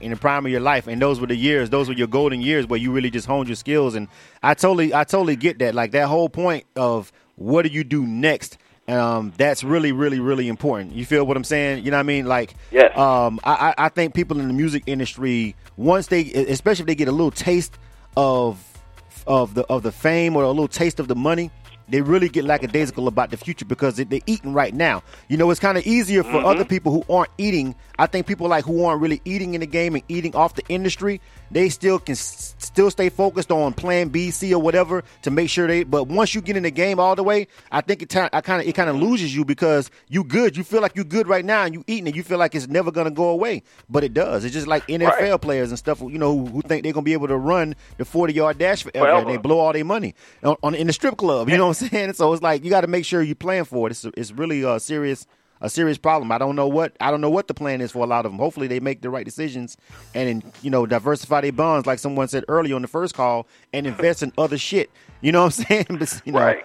And keep in mind, and this is something I want everybody to understand, the move that I made this January 1st of this year was when I said I'm going to 100% devote myself to the bike life and building up the brand and building up the company of what it is. Right. I didn't leave the music business because it wasn't working. I didn't leave the music business because I got fired or laid off. Like, mind you, the Coalition DJs was still very much moving strong. I had just came off the tour for Jeezy's last album. Everything was working just fine. You know what I'm saying? Like, I really walked away from something or some things that were majorly working for me. But the reason that I left when I left was because, okay, I got money and I have the time, the energy, and the money to support myself while I create this next move. The worst thing I could have done was wait till it was all dried up and then try to start it. Right. Because now, you're operating off that sense of urgency. Mm-hmm. And here's a book that I want to recommend to your listeners. There's a book called Who Moved My Cheese? I don't know if anybody's ever read this book, but basically the premise of this book is about these two humans and these two mice. And just like the title says, they go to this one spot every day and they get cheese and they eat and they sit down, and the cheese can be a metaphor for money, for a security blanket, a job, or whatever the case may be. But one day the cheese moves. And the mice, because they're mice and they're simple creatures, they said, you know what? There's no cheese here. We're going to get up and we're going to go find it. They go sniffing around and they go looking for it. But humans, because we're so complicated and we tend to overthink, the humans sat in the same place, stared at the wall and said, well, you know what? There was cheese here yesterday. Why isn't it here today? They cried. They complained. They were scared to go looking somewhere else new for the cheese. So they damn near starved before they decided, you know what? I got to get up and go. I can't sit here. And that was my thing. I wasn't going to wait until the last minute to say, you know what, I got to do something else. Right. So I encourage, the people who are listening to the show, listening to me speak right now, hey, like, I almost want to say not to put all your eggs in one basket, because I'm a firm believer that if you're going to do it 100%, do it all the way. So if music is your plan A, I'm a firm believer in committing to plan A and believing that plan A is going to work. But at the same time, as you're moving through plan A and plan A is working and you're executing it, I believe that you should start kind of diverting your attention a little bit and saying, okay, cool, what's the next play? People that play chess, they always say, make your next move your best move. So you always got to think a couple of moves ahead, like, all right, cool, now, if I become the next Jay-Z or the next Jeezy or the next T.I., what am I going to do next? When I get that T.I. money, when I get that Jeezy money, when I get that Jay-Z money, what's the next play? Because you can't rap till you're 70. We know that. So what's the next move? And so I'm just trying to show people, like, hey, it's something else you can do. Because I was very, very, very guilty of being that person that always said, this is all I know. This is all I know how to do. I've been doing music since I was 19. I don't know nothing else. Right. That's not true. We know a ton of stuff. We know how to hustle. We know how to work hard. We know how to network. We know how to build relationships. We know how to market. We know how to do a ton of things. If you're in the music business for any amount of time, you pick up 50,000 different skills. You just got to learn how to apply them somewhere else. Yeah, basically. Yeah. I definitely, if anybody else don't relate to that, I did, because the transition that I made from being an artist to doing K100 Radio, it literally, everything that I did, the grind that I put into being an artist, everything was just, you can't even put a value on everything that I learned from being an artist that I applied to this particular broadcast. You know what I'm saying? And all the mistakes and everything else and all the other skill sets that it took for me to accumulate over the years to be able to create this platform. It all came from the very early years of me doing music. So I definitely 100% agree. I remember the first time I told Nick Love. He didn't remember the first time I met him, but it was actually down there at one of the CTE offices because I was doing some engineering work for Blood Raw's mixtape, and that's when I first met you. And I know you probably don't remember because it was a really brief meeting. You know what I'm saying? But I engineered some of the music, for Blood Raw. And I came over there with him. He brought me over there, and we ended up going to that house out there, the studio out in Alpharetta, way Lawrenceville or something. The house. And that's why I ended up working. But I met you down at the office down there. I think it was off Howard Mill or something like that, kind of close to go down Howard Mill a little bit. Yeah. So that's where I first met you. And I know you didn't remember it because at that time, you full marketing, your job, it didn't require for you to know exactly who I was. You just knew that I was there with Blood or whatever. But I remember at that time, at that very moment when I first met you, you was sitting down and you was on the internet and you was just going hand with marketing. You was doing something on the internet, and I was like, man, what are you doing? He was like, oh man, I'm using all these different accounts, kind of short. You gave me briefly a real brief explanation about what you were doing, and at that moment, I didn't know the website or whatever it was that you're using. I was like, man, I never heard of that. He was like, yeah, man, I'm trying to stay up on my game and try to be ahead of everybody else with this, and I guess basically it's reigning true all the way up until now. You're just trying to find out what's next. And you got to constantly be like that. That's my whole point. You got to constantly be like trying to find what's next. And that was way back then when I very first met this brother for the first time. And even back then, he was on the internet trying to figure something out because he wanted to do something that nobody else was doing at that very moment. You know what I'm saying? And it was a real brief 5-minute, 10-minute conversation. You know something cool, though? Yeah. And I didn't even cut you off, but one thing I learned about myself early on was I'm not the technical guy, right? I knew I was probably never going to build an app or create something super technological, right? But I knew one thing I learned from Mark Cuban, the guy who owns the Dallas Mavericks, who's big on Shark Tank. One thing he would always say is, if you could just be first to kind of learn how to utilize it, you're ahead of the curve anyway, because everybody's going to come to it. So when there's a new platform, right, whether it's Twitter, Facebook, Instagram, Snapchat, Periscope, whatever it is, one thing that I do all the time is I go ahead and secure my username. I always get Nick Love ATL and go ahead and lock it in. And now that I do the Bite Life, of course, I'm going to lock in the Bite Life moving forward on anything that I do. But I do that because I want to be there first, right? And I don't want anybody else who happens to find out about it later on to go try to get my name or whatever the case may be. But I also want to try to learn and figure out why this thing is what it is, right? So my phone is full of apps, and I'm always trying to learn, okay, how can I apply this to what I'm doing? Right. And how can I help others with this app? So, I encourage everybody out there, try to just, if you're not going to be the one who creates it, the second round of people who learn an app are the people who gravitate toward it first. It's always dope to be first on something, So, that's a great bit of advice that I think everybody that should take heed to. Speaking on that, I have a question from the Facebook group. How do you start your marketing? How does one start marketing their brand? You know what you want to do, but how do you get it out there without necessarily going broke? That's the question. But I'll pose it. I'll pose it also with something that you just said right now. What is your favorite app that you're going to be using? Outside of the website, of course, you want to make sure everybody gets the traffic goes to the BiteLife.com. But what's your favorite app that you use also to market the Bite Life or everything else that you got going on? So it's a two-part question. Okay, well, I'll answer the app question first because that's the one that you just asked. I'll tell you a really cool app that I like is the List app, LIST, like top 10 list, top 5 list. The guy who created actually is a guy by the name of BJ Novak. Some of y'all who, if you're a big TV watcher, if you watch The Office, the old, comedy sitcom, The Office, the intern Ryan on the show, that's BJ Novak. BJ Novak created this app called the List app. And I just got on that maybe a month or so ago. But what the app basically is exactly what it says. It's the List app. So you go on there and you create lists. And I've only put up maybe 3 or 4 lists at this point. But I got on there my top, the top, cookbooks that every hip hop fan should have. The top sneakers that are inspired by food. So if you go on the List app and look up the Bite Life and follow me on there, you'll see I got these there's these Nikes that are like the same color as waffles. There's these chicken and waffles Nikes. They're the dunks. And then they got some that look like Starbucks coffee and just stuff like that, man. But I love the List app because it's a way for you to throw your brand out there without being an avid what's the word I want to... You don't want to be that pushy salesman. Another person who I love is like Gary Vaynerchuk, and he goes by Gary V. Some of y'all may know him. He's a marketing guru as well. But what Gary Vee has his book called Jab, Jab, Uppercut. And basically the premise of Jab, Jab, Uppercut is you want to offer your customers and the people who you're trying to draw in something before you ask for something back.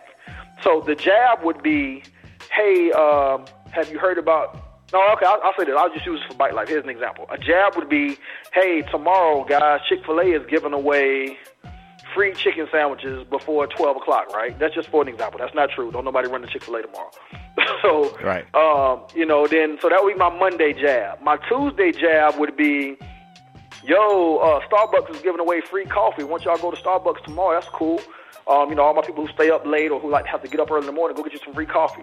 Wednesday, my jab might be, have y'all seen, this thing about, the world's largest pizza?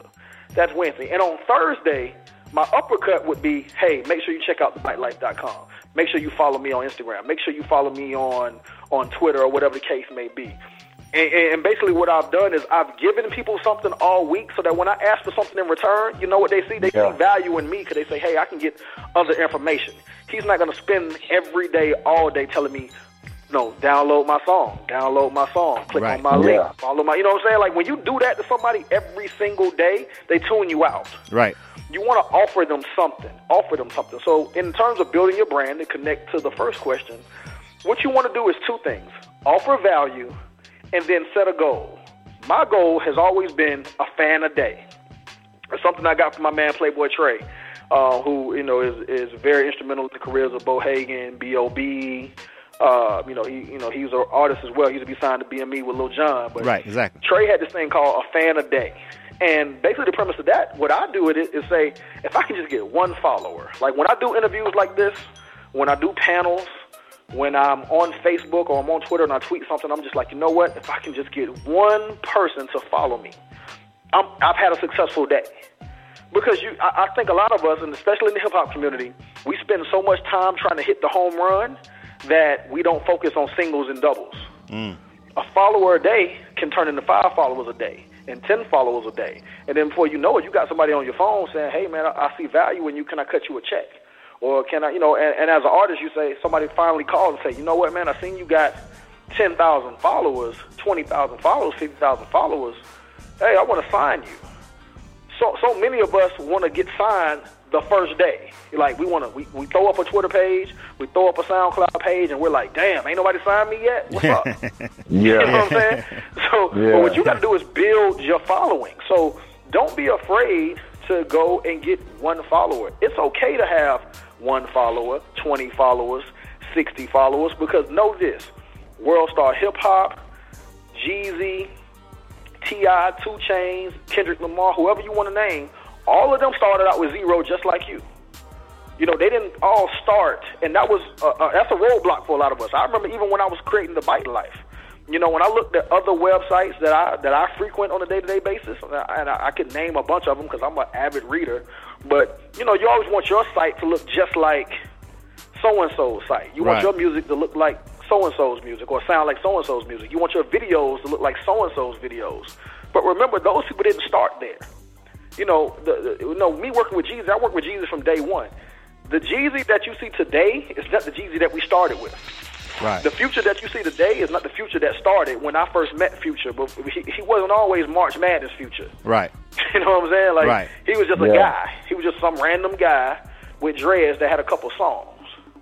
He wasn't always a star. The Migos weren't always the Migos. Kendrick wasn't always Kendrick. So don't be afraid to just start and build and be okay with the process. Exactly. Yeah. Good stuff. All right, man. Yeah, real good. I know we pushed a little bit past the 30-minute mark that we said we would have you on here, man. But I just want to appreciate you coming through. I know 30 minutes be going by like, you know what I'm saying? Like you gave us some really great information, and I just want everybody to take what you said and everything and really, really, really apply it to the whole spectrum when it comes down to their music careers, because everything that he's telling you about can be applied to music. It doesn't matter if he's talking about particularly the Bite Life, the premise of everything he's saying can be applied across the board to your life. in general. You know what I'm saying? You feel me? You know what I mean? Not even just music, just your relationship with your kids, or anything. Relationship with your girl, anything. It can be applied to a lot of different areas. You know what I'm saying? And the marketing stuff can definitely be applied. I think you gave some really great advice as far as marketing your stuff just across the board. It doesn't have to be about food. It's just about marketing. And that's really why I wanted to bring you on, because I know that the Bite Life, if it has anything, the one thing, I just believe it's going to work, because I think that you're a really creative and a really smart guy. I'm pretty sure everybody can gather that if they never talked to you before at this moment. But I just know that if it comes down to the marketing of it, that's not where you're going to lose. You know what I'm saying? You're going to be all right on that. You know what I'm saying? Now, if everybody just all of a sudden, and I don't, like you said, are people going to stop eating? So, I mean, at this particular point, it's just really good that people start thinking outside of the box, outside of just hip hop. Like, again, this broadcast was bred and born off of someone that was thinking outside of the box, outside of just rapping, outside of just being a producer. You know what I'm saying? And I said, I want to do something different. And this whole situation came off of not being afraid to try it at the end of the day. You know what I'm saying? So I'll let you go ahead and leave us with something before you go, Nick Love. Give us your contact information if people want to get with you about the Bite Life. Actually, while you were talking about veggie, C. Renee actually chimed in, and she said she's definitely interested in writing as far as being the vegetarian. Somebody talk about vegetarian stuff on your website. So that's Absolutely. I want you to be able to give out your information if she wants to get with you and follow up on that real quick. All right, cool. So if you want to, contact me personally, I'm Nick Love ATL on everything. NICKLOVE ATL, like Atlanta. That's on Twitter, Facebook, Instagram, everything. And if you want to get with me about the Bite Life is TheBitelife. It's the Bite Life on everything: Twitter, Facebook, YouTube, whatever it is. Right. And that's another point I want to make sure I mention to people. Like, make sure you're easy to find. Get that consistency. Make sure your name is the same thing. This is for all you artists. Make sure your name is the same thing on all the formats. I shouldn't have to, Google to find your Twitter page, but then you have to look somewhere else to get your Facebook page. Like, let's keep it simple. Yeah. Make yourself easy to find. Make yourself readily accessible. Right. And for the young lady who wants to reach out to me about the Bite Life, and this is for anybody who is interested in working with me on the Bite Life, send me an email. It's ATLBitelife, ATLBitelife @gmail. Send me your information there, and I will definitely be corresponding with you, or my assistant will hit you up. And we're actively looking for people to join the team. So we'd love to have you. And the last thing I want to say before I get off the phone is, a quote that I like to live by. You got to be first, you got to be different, or you got to be great. And if you can be all three, you're really the shit. Yeah. But, that's with anything in life, man. If you're the first one to do it, different from everybody else, or the greatest to ever do it, and you'll always succeed. Absolutely, bro. That's what's up, man. Thank you, man. Appreciate you taking out the time, man, to chop it up with us over here at K100 Radio, man. I really do. Absolutely, man. Good luck with everything, man. I'm definitely going to be over there checking out some of your recommendations, because I like to eat, too. You know what I'm saying? And the website is really dope, though. No, the website is really dope, man. And I'm just glad that, somebody from the hip-hop culture is taking it upon themselves to really go there and do this, man. You know what I'm saying? So that, I know, don't get me wrong, I look at Food Network and I look at what's the one chubby white guy that goes to all the different places. I forgot his name. Yeah. I love watching all the little dumpster dives or whatever he's called that he goes to. And that's really amazing to me to see all that kind of shit. But somebody that's actually involved in the hip hop culture, actually creating a platform like that, you know what I'm saying, is really, really, really dope to me. You know what I'm saying? Thank you. So big Thank ups you. to you on it. And I know you're going to. Hey, well, I appreciate what y'all are doing, man. I think what y'all are doing is amazing.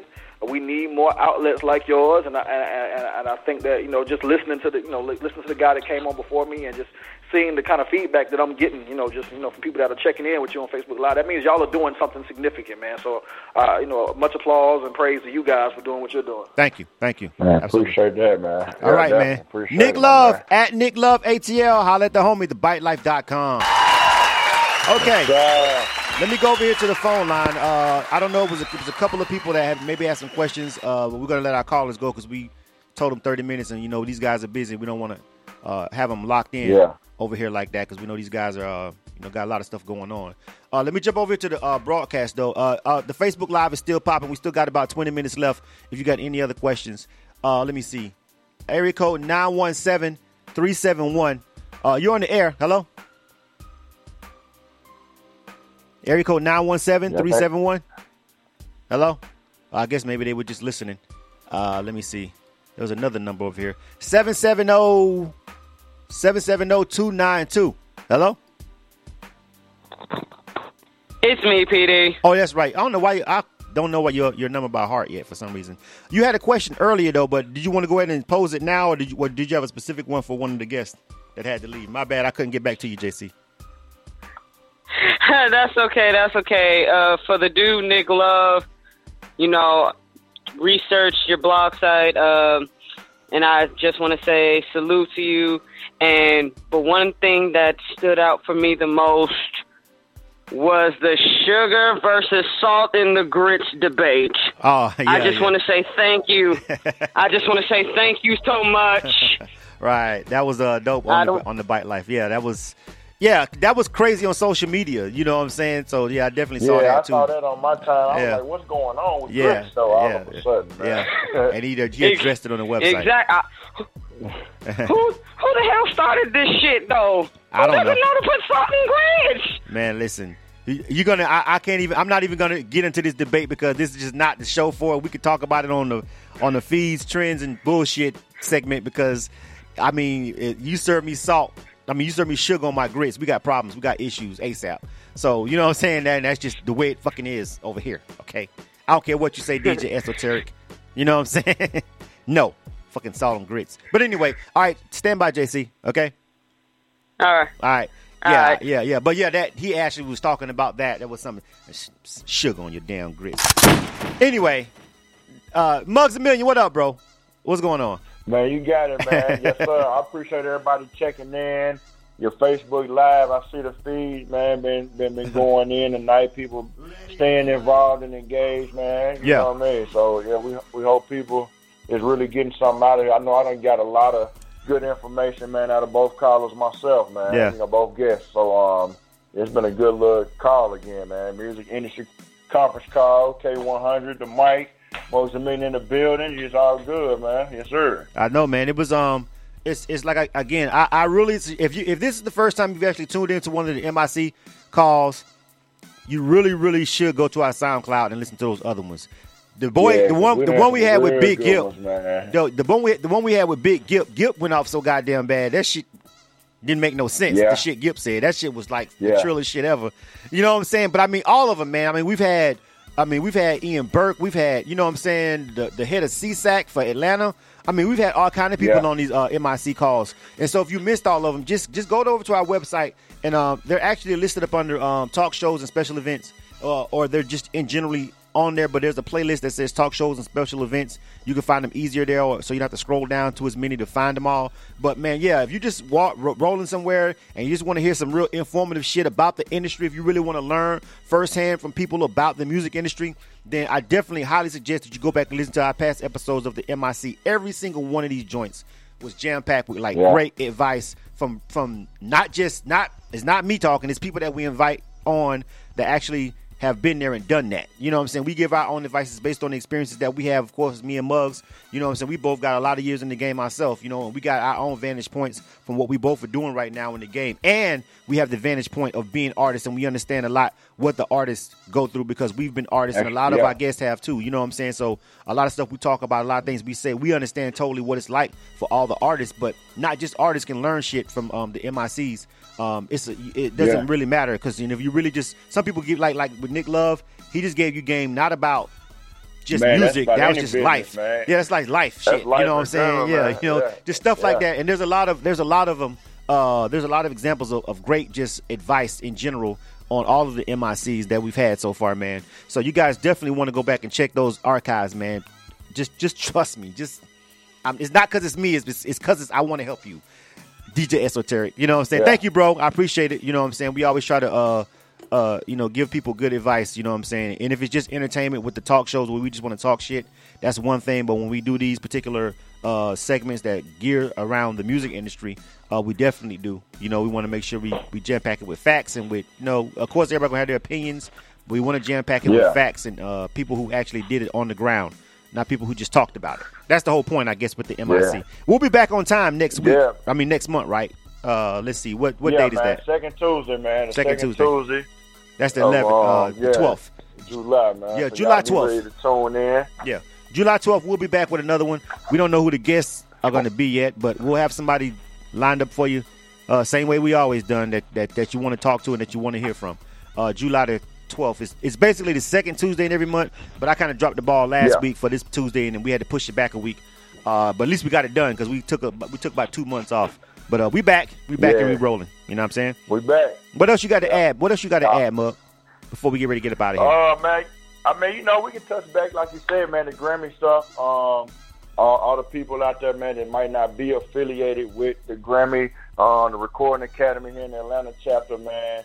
Like Blizzard said, we both affiliated with these situations, man. So, I really want to start engaging with the people, on the independent level, man, to start getting involved with it, man. Almost the same way they had to start doing with us as black people, man, with the Vote or Die campaign, man. It's the same way, man. You know what I mean? So, like, our voices count. Like BRAM touched on some important stuff as far as with the film industry. Oh, that's very important. Big moves around here. Yeah. You know what I'm saying?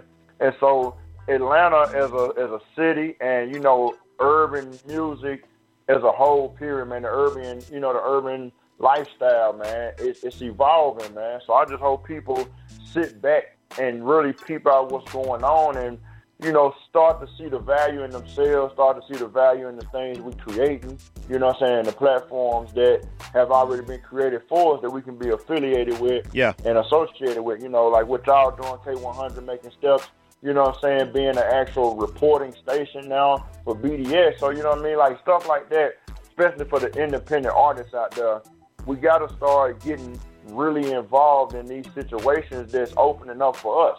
You know what I'm saying? Because other than that, man, you'll find yourself, starving in this industry and hoping somebody give you a record deal, man, when, from both callers, both special guests that was on the line tonight, you can kind of see and tell, man, that it's all about what you build upon yourself and your own brand and whatever type of business or whatever field you're going in. But particularly speaking to independent artists, we have to start thinking outside of just this hot song I got and have to think about this hot brand I'm building. Yeah. You know what I'm saying? Right. Yeah. And you got to do that. We got to start supporting who support us, man.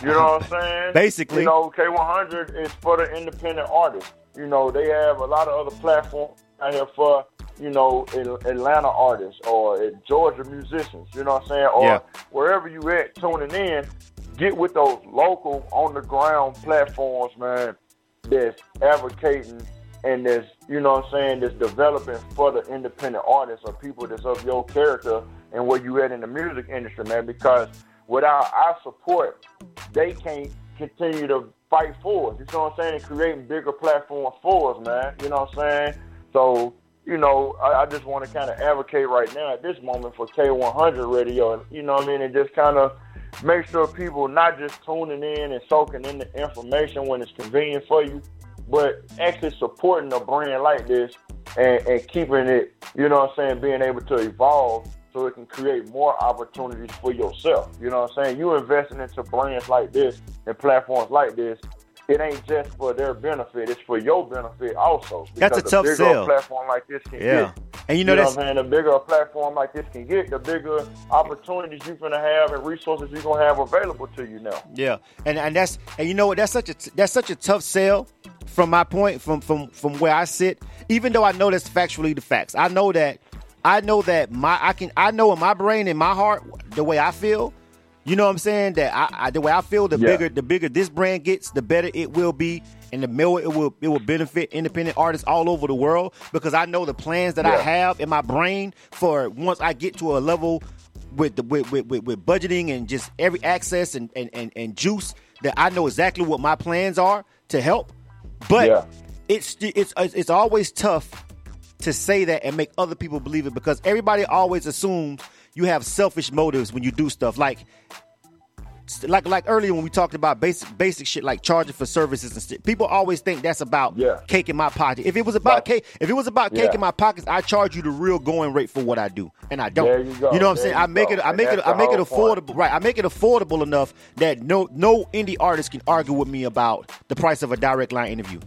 You know what I'm saying? Like, I'm not going to jibber jabber with you about $30, bro. I'm just not going to do it. You know what I'm saying? I'm not. So if you haven't done a direct line, interview with me, it's just fact that you just feel like investing in something, a brand like K100 Radio, and the vision that I have for it, you don't believe that your $30 is actually going towards a real vision. You think you were more about me spending the $30 on a pair of Jordans or something. You know what I'm saying? Like, you don't want to actually invest in a platform. Even though you'll come over here and you'll watch the MIC, you'll participate in Ill or Kill. You know what I'm saying? You'll get your music played. You'll get your BDS reported spins. You'll do all that shit, but you won't spend the $30 with K100 Radio to do a direct line interview or get an email blast or something like that right there. You know, not that you don't get anything out of it. You get the fucking interview and all the exposure that we get from my platform. But still, you just don't want to pay it. And it's a tough sell to sell a lot of times because people always assume the worst in the music industry, that everybody is super selfish or whatever. You know what I'm saying? But I like to think that everything that we've done on K100 Radio would definitely go against all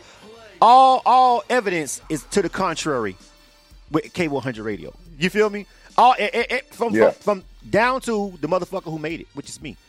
You know what I'm saying? I mean, you know what I'm saying? So all the way down to the person who created this particular platform. But and you can know all that, and all that information is right here in front of you, and you'll still get people who won't do it, who won't invest the 30, who won't break bread, who won't. That's just how it is. And I feel like if I can't convince you of something like that, I know definitely it's got to be harder for a lot of other people. Because if I can't convince you that the growth of this brand is helping the independent artist community, it's got to be damn near impossible for some of these other motherfuckers. Because they got super shady track records. You know what I'm saying? They got a shitload of stuff going on to kind of suggest otherwise. You feel what I'm saying? Whereas we don't even have those issues. We don't have those issues as a reputation as a platform. We known for that. And it's still hard for us to get people to invest. Whether they don't have it or they just don't want to do it. It doesn't matter. You know what I'm saying? So it's just easy to say, but it's not so easy to just get people to do it. Like he said, I like Nick Love's advice about the jab uppercut. You know what I'm saying? But I feel like this is jab. Exactly. This is a jab. Ill or Kill is a jab because it's free. You know what I'm saying? All of this, all of these jabs that we throw, and then we throw you the uppercut. Hey man, we got these interview joints. Rock with us. It's only $30, and the uppercut doesn't land. You know what I'm saying? So it's like, yeah, it's kind of tough. You sitting in my suit. You know what I'm saying? So that wasn't a rant though. That was just a factual assessment of the situation that I find myself in as a person that runs K100 Radio. You know what I'm saying? And I'm pretty sure a lot of you other people out there that run platforms and who have all these other situations run into the same thing. Saying, man. I'm speaking in general too, man. Yeah. Just for all platforms that's out here. Hello? Yeah, I think I lost you. Oh, yeah, I'm here. Go ahead. Yeah, no, I was just saying, like you said, all platforms is out here for us, man. You know what I'm saying? It's just, we have to continue to support us. And so whether it's independent artists supporting a platform that's for independent artists, you know what I'm saying, black-owned businesses supporting black-owned business, however you want to look at it, you have to support what's supporting you and what's going to help build you up in the long run. You know what I'm saying? Yeah. And the key words you were saying that I think a lot of artists, when it comes time to spend that kind of money, what they don't look at is that key word, and that's invest. Yeah. You know what I'm saying? The money you're spending is an investment. You're not just spending money. You're investing money, though. You should be. Yeah. You should be looking at it as an investment. This is an advertisement, promotional tool. You know what I'm saying? That's what it is. For advertising. That's what it is. K100 got this many followers, this many fan base. So I'm finna go and spend $30 and put myself in front of 12,000 Twitter followers because he's finna tweet it out. Right. So you know what I'm saying? I mean, that's it. That's why I literally when I first did stuff like I had to literally go back and just stop for a second, look at the way I worded everything on the promotion on the website, and went back and reworded everything to make it drive home the fact that this is a promotional tool. This is not you paying for it. This is a promotion. Yeah. These are promotional interviews. This is we're doing this to promote you. This is a 30-minute advertisement on K100 Radio for $30. You know what I'm saying? That happens to get $1 a minute. Right. You ain't gonna get that nowhere. Right. That happens to get recorded that you can use over and over and over and over and over and over again for fucking free.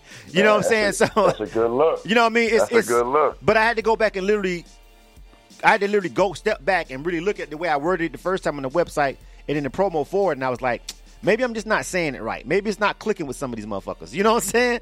And I went and changed it, and it helped a little bit when I changed it. It kind of boosted up a couple of them.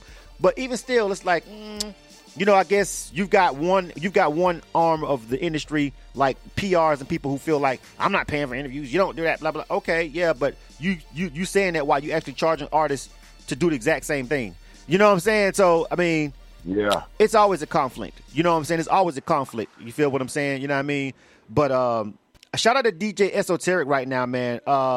He's actually showing love to artists on my Facebook feed. He's actually like, yo, the next 3 artists who want to invest but don't have it, it's on him. You know what I'm saying? Hit him up, get in contact with him. Shout out to Carolina George. He's jumped on that right there. Like, you know what I'm saying? You feel me? Good luck. You know what I mean? Like, and you know what? You know what the problem with that right there is? I like artists like Carolina George who actually made it past Illa Kill twice. You know what I'm saying? So obviously his music isn't whack because in order to make it through Illa Kill twice, you already know it's not easy. You know what I'm saying? But yeah. A lot of artists probably wouldn't even answer that, wouldn't even say nothing. If they sitting there watching this guy say that, they probably sitting there looking like, this nigga with some bullshit. Carolina George was like, shit, me, bro. You know what I'm saying? You feel me? That's good. Like, But if he gets it though, I'm gonna be like, look at this shit right here. You know what I'm saying? Like, that's all you had to do was answer the guy's text right there. You said, yeah, it's on him. You know what I'm saying? He just wants to help. Who knows how that? And then a week from now, if you see an interview with Carolina George, that's where it came from, more than likely. But I'm just saying, it's little shit like that, dog, that you just don't see everywhere. And even still, someone's going to be skeptical about it at the end of the day. Yeah. I don't know why. I don't know why people are like that, but people are like that. And you know what? I do know why. The music industry shady as fuck. It's shady as fuck. I ain't going to lie. It is. Yeah, so that's the real truth about it. You know what I mean? I can understand the hesitation. Damn BSG. Yeah. You know what I'm saying? Carolina George, like I'm already writing the email. Damn BSG. BSG in the building. But yo, shout out to BSG who's been rocking with us the whole time. You feel me? Everybody who tuned in. 90 seconds. We got about 90 seconds in case you heard to get ready to roll up out of here, man. What else you got to add, Muggs, before we get ready to shut down? Man, y'all just follow me on my socials, man. MUGS_1,000,000. You know Muggs what I $1,000,000. MUGS_1,000,000, man. Instagram, Twitter. Y'all holler at your boy if y'all need any advice on the music industry situations, man. I got a music industry crash course that I do. So y'all reach out and holler at your boy, man. Appreciate y'all. K100, Blizzum, you already know what it is. 60 seconds. Absolutely, man. Well, that's our countdown. I wish I could mute that, but the switchboard we use, it won't let you mute. I know it's just fun. That's one of the most annoying shits to me when I'm live on the air. It's like 60 seconds. Bitch, I know how fucking long I got. You don't got to keep reminding me how. Okay, anyway, you know what I'm saying? All right, shout out to everybody who rock with us over here on Facebook man. Live. Yeah, appreciate it. 12th, nobody wanted. Look out for the next one, man. Yeah, nobody wanted the free ticket to the Tampa Music Conference. I still got one. Hit me up. It's 2 days away. Good luck. Shout out to Carol Soto. You know what I'm saying? Thanks everybody for calling in and rocking with us on the MICC. This was another music industry conference call with me and Muggs $1,000,000. Shout out to Nick Love, our guest, and BRAM with IndieHitmaker.com, TheBiteLife.com, IndieHitmaker.com. 10 seconds. Go check out both of those websites, man. Salute to everybody who rock with me on K100 Radio tonight. Yo, peace. We out of here on time. All right. Congratulations to the Cavs, LeBron. Shout out to that dude. I know a lot of people hate you, bro. But I don't hate you, bro. Even though I'm a Heat fan, I'm mad about that still, but congratulations. All right, man, we get ready to get out of here. Shout out to my family in Cleveland, man. Good looking out. I'm coming home. All right, man. Celebrate with y'all. All right, Facebook. All right, K100 Radio. Back to the music, you dig? What I want to leave you guys with? What I want to jump into over here? What's new I like? Matter of fact, we was talking about Chance the Rapper earlier, just on the GP with Kanye West, that new joint he's got. All we got. There we go. We'll leave with that. Shout out to Chance the Rapper. Stay independent. Stay your course, homie. Cut the motherfucking check. Yes, or he don't need you, folks. Chance the Rapper. We leaving on him. All right, everybody. We out. This is K100 Radio with the hottest hip-hop and R&B mixes. And we back. And we back. And we back. And we back. And we back. And we back. And we back. And we back. Hey. This ain't no intro, this the entree. Hit that intro with Kanye, I sound like Andre. Tryna turn my baby mama to my fiance. She like music, she from Houston, like Auntie Beyonce. Man, my daughter couldn't have a better mother. If she ever find another, he better love her. Man, I swear my life is perfect, I can merge it. If I die, I'll probably cry in my own service. It was a dream, you cannot mess with the beam. This is like this many rings, y'all know what I mean. This for the kids of the king of all kings. This is the onlyest thing. This is the beat that played under the word. This is the sheep that ain't like what it heard. This is officially first, this is the third. This is a